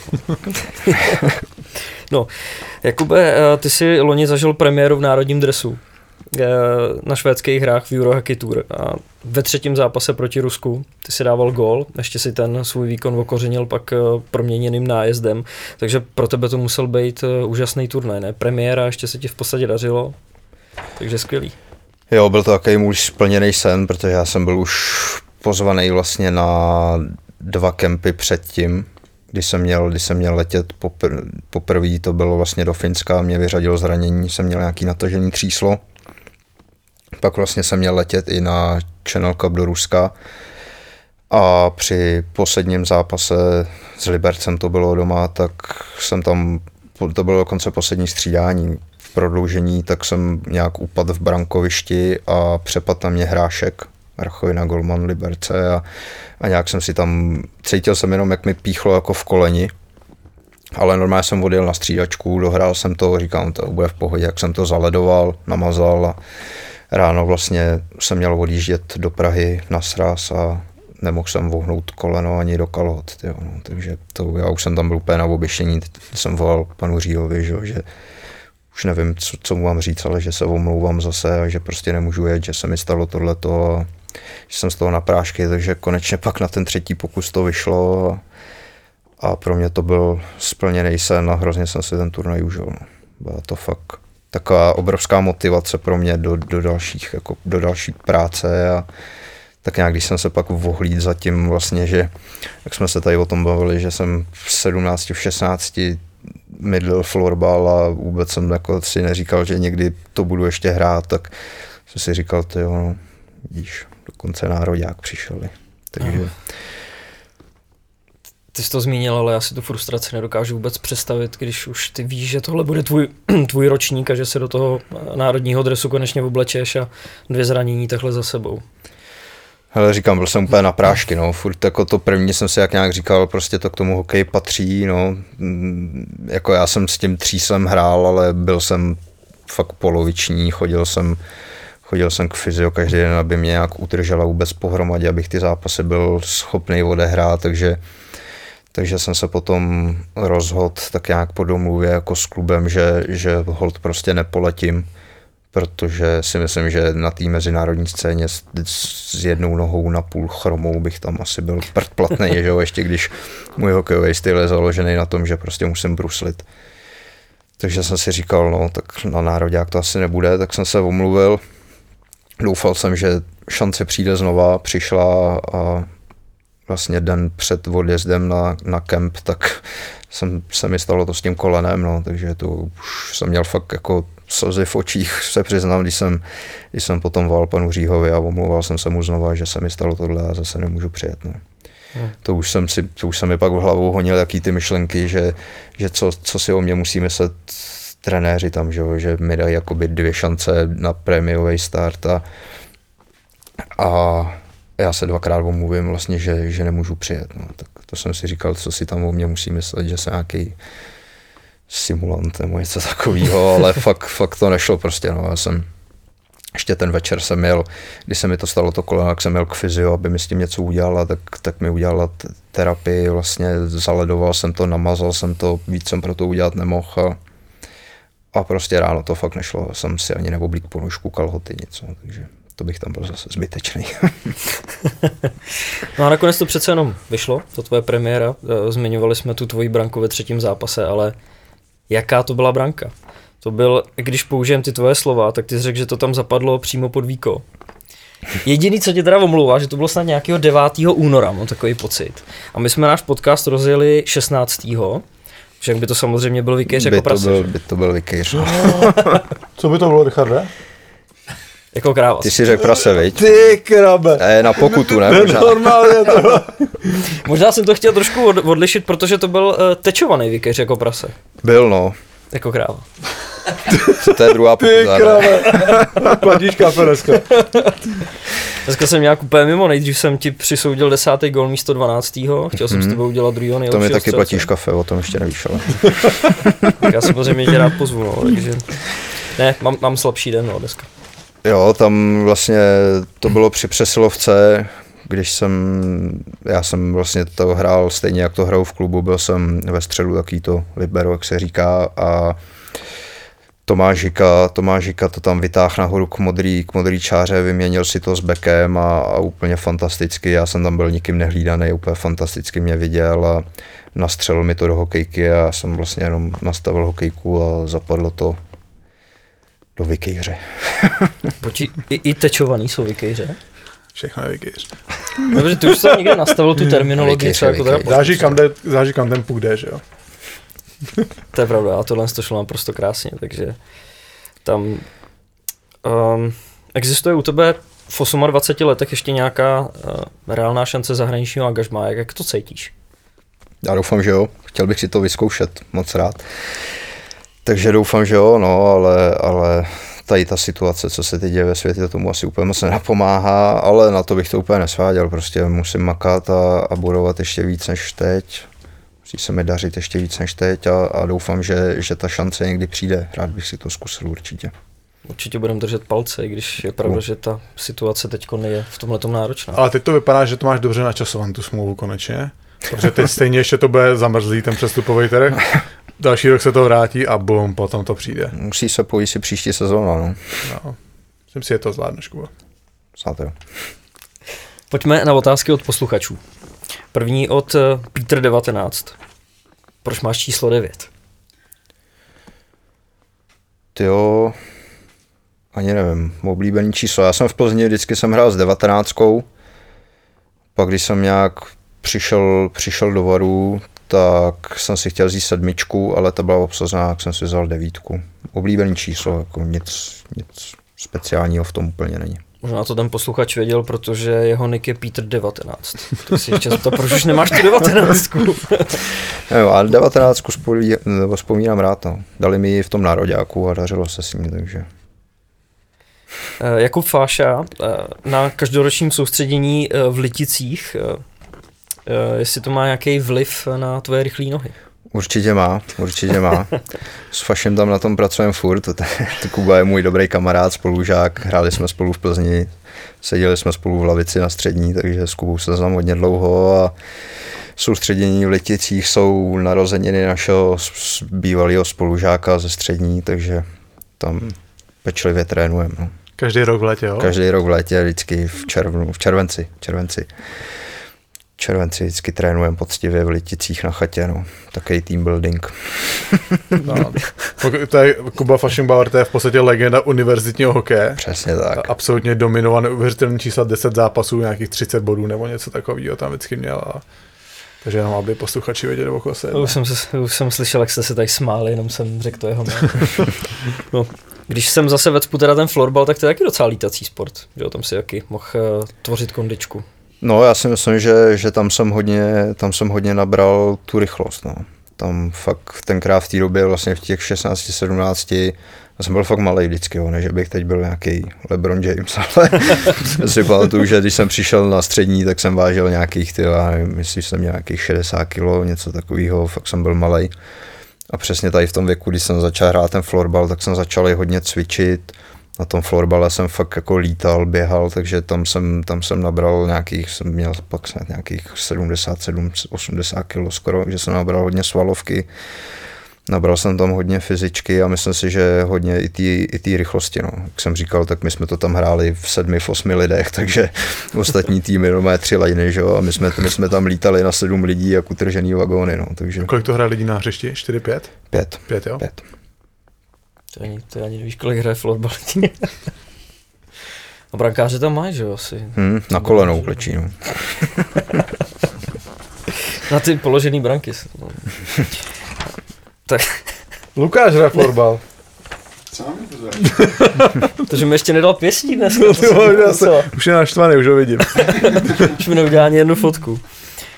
Petra Balvariová, kdo je v šatně největší bavič? Asi Venca Skuhravý. To je takový, já bych chtěl mít jeho energii v jeho věku, tyjo. To je neskutečný, ten tam vždycky, to přijdeš na zápas a toho si šišu, když zaparkuješ auto nahoře na parkovišti. Tam furt něco huláka, vždycky tam vymýšlí něco, že když dá hat-trick, tak přespí v lednici, tam mám jakou lednici na koruní, nebo co to tam je, nějaký vody, tak vždycky, když dám hat-trick, tak tady přeskočím, snožím o ten stůl, jo, tam je asi, nevím, 7metrový stůl. Takže ten tam, ale tam máme jako super partu komplet, takže tam dá se říct, že tu srandu dělá celý ten kolektiv. Jo. Není tam úplně vyložený nějaký jednotlivec, který by to celý bavil, ale baví se tam tak nějak všichni dohromady a prostě je tam fakt sranda v té šatně. Na druhou stranu Venca dokáže asi taky pořádně praštit. Jo, to určitě, no, to určitě. Ten, když pak se mu netrefíš do nálady, nebo fakt jako je potřeba při zápase zařvat, tak to každý jenom sedí a poslouchá a nikdo nepípne ani, no. No rozhodčí to taky vědí, že jo? Jo, no, ty občas taky nepípnou, no. Jo, je na ně ostrý, no, ale taky někdy potřeba. Vojta Pohoda, nejoblíbenější spoluhráč ve Varech. No, jo. Teď se jich 19 na sere. Přesně, no, já bych řekl asi všichni, tak nějak jako samozřejmě se tam s někým bavíš víc, s někým míň, já nevím, když bych měl jmenovat, s kým se bavím víc, tak byl to Rachna, byl to Grigi, teď je to Péťa Šenkeřík, Martin Kohout, Venca Skuhravý asi. Tak nějak se kterýma se tam bavím asi nejvíc, Tomáš Vondráček. Ty jsou, ten Martin Kohout je mladý, to bude 28, Kubo? Jo, Koh je 9-5 ročník, no. Já jsem 9-2. Jo, takže vy jste spolu nehráli tu juniorku? Hráli. Oni tam, vlastně tam to bylo, ta MHLka byla od 9, tuším 6 do 9-2 až. Jo. Takže Kohy tam byl vlastně jako mladěs. A ten Ondra Beránek taky? Taky. Tam z toho vyroste jako CSK generace teda. Jo, docela dost kluků se tam poznal. Grigi vlastně tím prošel taky, že jo, David Grigier. Byl tam sám Tomáš Harkabus, ten teďko v Jihlavě, ale taky vlastně sám chvíli hrál, potom za Ačko. Jo. David Honzík, že jo, ten teď chytá v Litvajzu. Docela dost kluků, jako jsme se tam prokousali pak k nějakému hokeji v Ačku. David Honzík je taky milovník rychlých aut. Ten má stejný auto jak já, no. Aha, stejný dokonce. A rallyový fanoušek jsem chtěl říct ještě taky docela.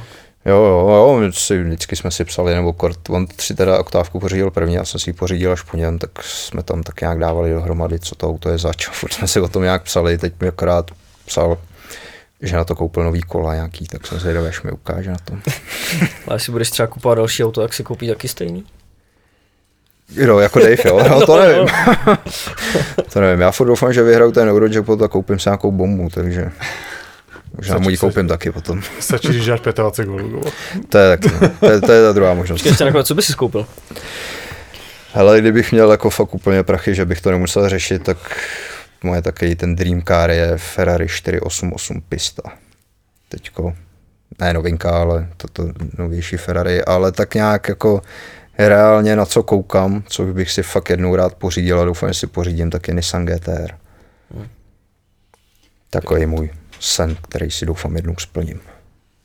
Tak jo, tak budeme držet palce. Ten není úplně daleko. Richarde teda... Ode mě je teda, no. Tak to... Nemůžu divím se, že si nezmínil, jak Kuba přišel hezky oblečený teda. To je pravda, no. To je pravda. Jako, to je top 3 minimálně, jako. Jo. Jste tam s Laukičem oba dva. Laukič přišel teda trochu jako v jiném stylu. V šátku a v džínovej bundě, neměl? No, ale... Já vím, že Laukič přišel vlastně na první přátelák úplně v sezóně, co jsme hráli, tak přišel asi zvyklý z Ameriky, nevím, jestli to tam mají nařízení, nebo jestli jsou tam zvyklí, ale přišel voháklý úplně v totálním sáčku, jo, vyvolněnej a všechno a všichni na něj, co to je na sobě, ne, jako že mu to slušelo všechno, ale tam na přípravách, že ho všichni přišli, nebo většina přišla v teplákách prostě a Laukič tam přišel vyvolněnej, tak na něj všichni koukali a od té doby to teda na sobě neměl, no, tak nevím, jestli se za to styděl nebo to, ale... No. Je pravda, že Kamila Krebse jsem tady chválil a u tebe jsem neřekl nic, no, takže... Na Krebsíka jsem koukal akorát na tom. A ten zrovna ale jako říkal, že na tom není nic jako zajímavého, tak ty aspoň to o sobě jako víš, že jsi dobře oblečený, no. Já se rád oblíkám, no. Kubo, děkujeme moc a děkujeme, že jsi dorazil za náma hlavně. A šťastnou cestu zpátky a držíme palce, ať se daří a ať ti to načasování s tím koncem smlouvy jednou konečně vyjde taky dobře pro tebe. Díky moc, kluci, a zdravím všechny diváky, posluchače. Vlastně oboje, řekl jsi vlastně správně. Oboje. Děkujeme moc. Díky kluci.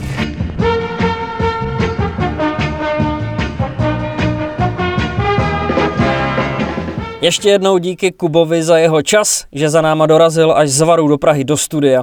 Na Instagramu jsme pak viděli, že splnil příjemný s užitečným a koupil si sebou sushi, na kterým si pak pochutnali doma s přítelkyní.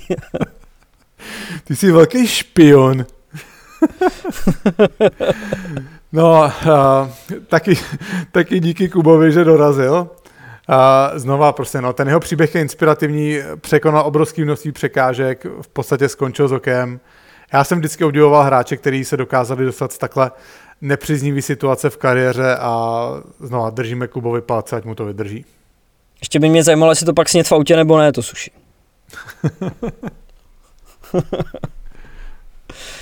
Jako Vandrák. Jako Vandrák. Jak ti to nedošlo, ne? Tyhle, pozdě mi to došlo. A kdo se dneska nesměje, kdo je dnes? Já jsem nějaký zpomalený dneska, no. Byl jsem tak jaký unavený, říkám, ty jdem už natáčet, pojď, ať už to máme. A je to znát, ty Richarde, je to znát. Musím dělat rozcvičky, jak to je jak zápas tady, to prostě jednou za týden, ty vole, to musíme být lepší. Já už nemusím, ty musíš být. Hele, Lojza znova promluvil. Ve dvoustránkovém rozhovoru pro deník Sport zněl zase velmi fundovaně, ale říkali jsme, že už ho nebudem řešit, tak ho prostě nebudem řešit. Nebo, Jakube, chce se ti do toho? Richarde, chce se mi tak strašně moc.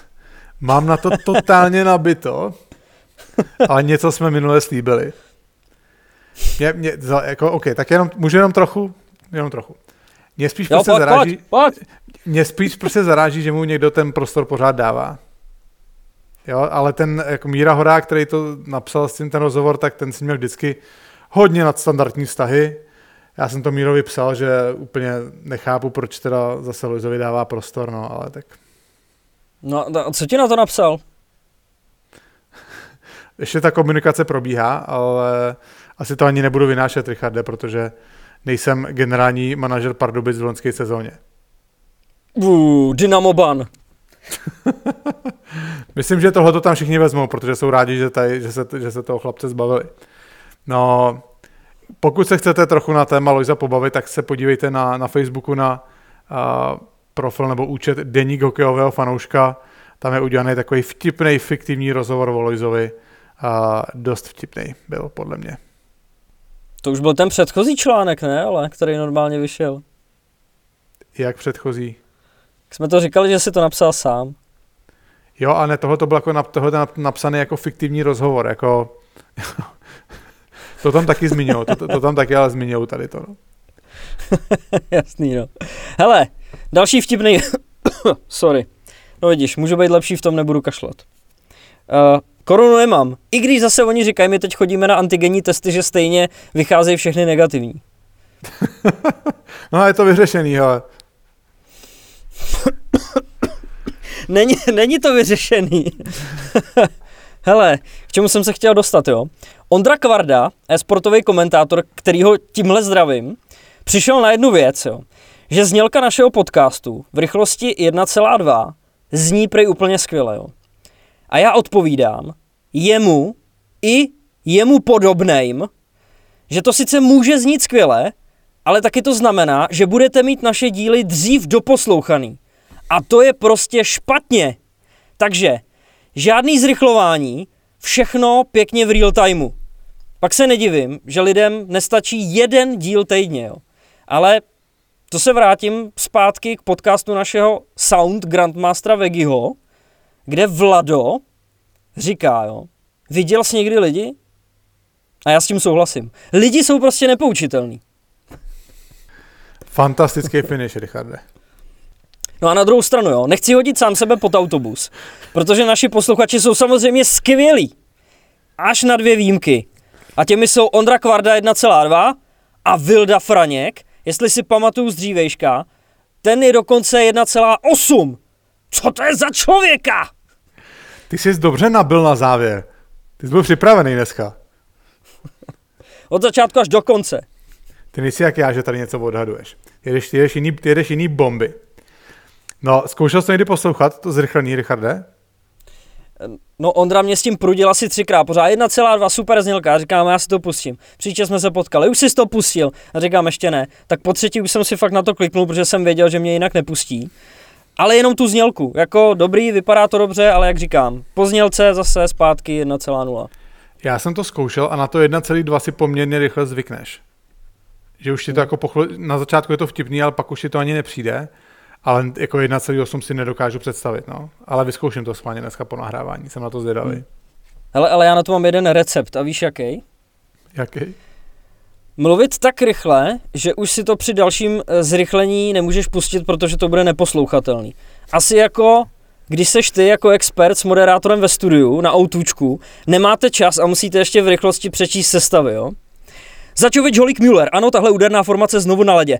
Klepiš, Brabenec, Valský, Klepiš umí skvělou kličku do backendu, uvidíme, jestli ji předvede i dnes. Plášek, Kusko, Bondra, syn slavného otce, který si nechává číst otázky v angličtině a sám pak odpovídá slovensky. Svoboda, Dvořák, Šoustal, včera to na mě zkoušel Julio, ale já se nenechal. Ty krále, tak to byla bomba, Richard. Zkoušel jsi to na nečisto, nebo jsi šel z vole teďka? To je samozřejmě všechno připravený, tohle. To chápu, ale jestli si to zkoušel si to odříkat předtím rychle, nebo ne? Ne, tak já jsem se rozmluvil tímhle s tím předjezdem. Já si vždycky zkouším dopředu ten úvod, abych se nesplet. Ty prostě mluvíš skvěle, no. Já se furt přeřekávám a musím si dávat strašně záležet, abych říkal hř. Takhle samotný mi jde, ale v těch slovech někdy ty vole, to je problém. No a od té doby, kdy si na to začneš dávat pozor, tak je to samozřejmě výhra, protože si na to začneš dávat pozor. A když nad tím přemýšlíš, tak jedině tak to můžeš odbourat. A cvičit, no, mluvit. To je asi jediný. Já vím, no. U nás mluví jenom Manča, já jsem sticha, takže to nemůžu. ty píšeš na WhatsAppu SMSky. Dneska jsme přišli domů ve 4 hodiny a já říkám, hele, jdu se připravovat na podcast. Od 4:30 jsem ležel na gauči, psal jsem do podcast a Anča celý večer něco mlela. A já jí říkám v 8 hodin ona, ty si se mnou vůbec nepovídáš, ty jsi nějaký strašně vážný, to mě nebaví. A já říkám, Ančo, uvědomuješ si, že ty celý odpoledne něco meleš. A já jsem neřekl ani slovo. No mě k tomu ani nepotřebuje, jenom já bych jí odpovídal. Chudák Anča. Teď přemýšlím, jestli po tady tom nebudu mít průser doma. Ale mě už Aja posílá dolů, do přízemí. Jo, do abych měl klid na práci. Ne, to zatím ještě ne. Jako myslíš do suterénu tam, kde jsou akademie, jo? To zatím ještě ne. Teda. Wow! Tak pojď, Richarde. Hele, Jakube, kdo bude naším příštím hostem? Hokejista nějaký asi. No tak snad budem úderný a přesný jako vždycky a nebudem místo toho někde v lese nebo případně v hájku. Tak zdar! Díky, mějte se.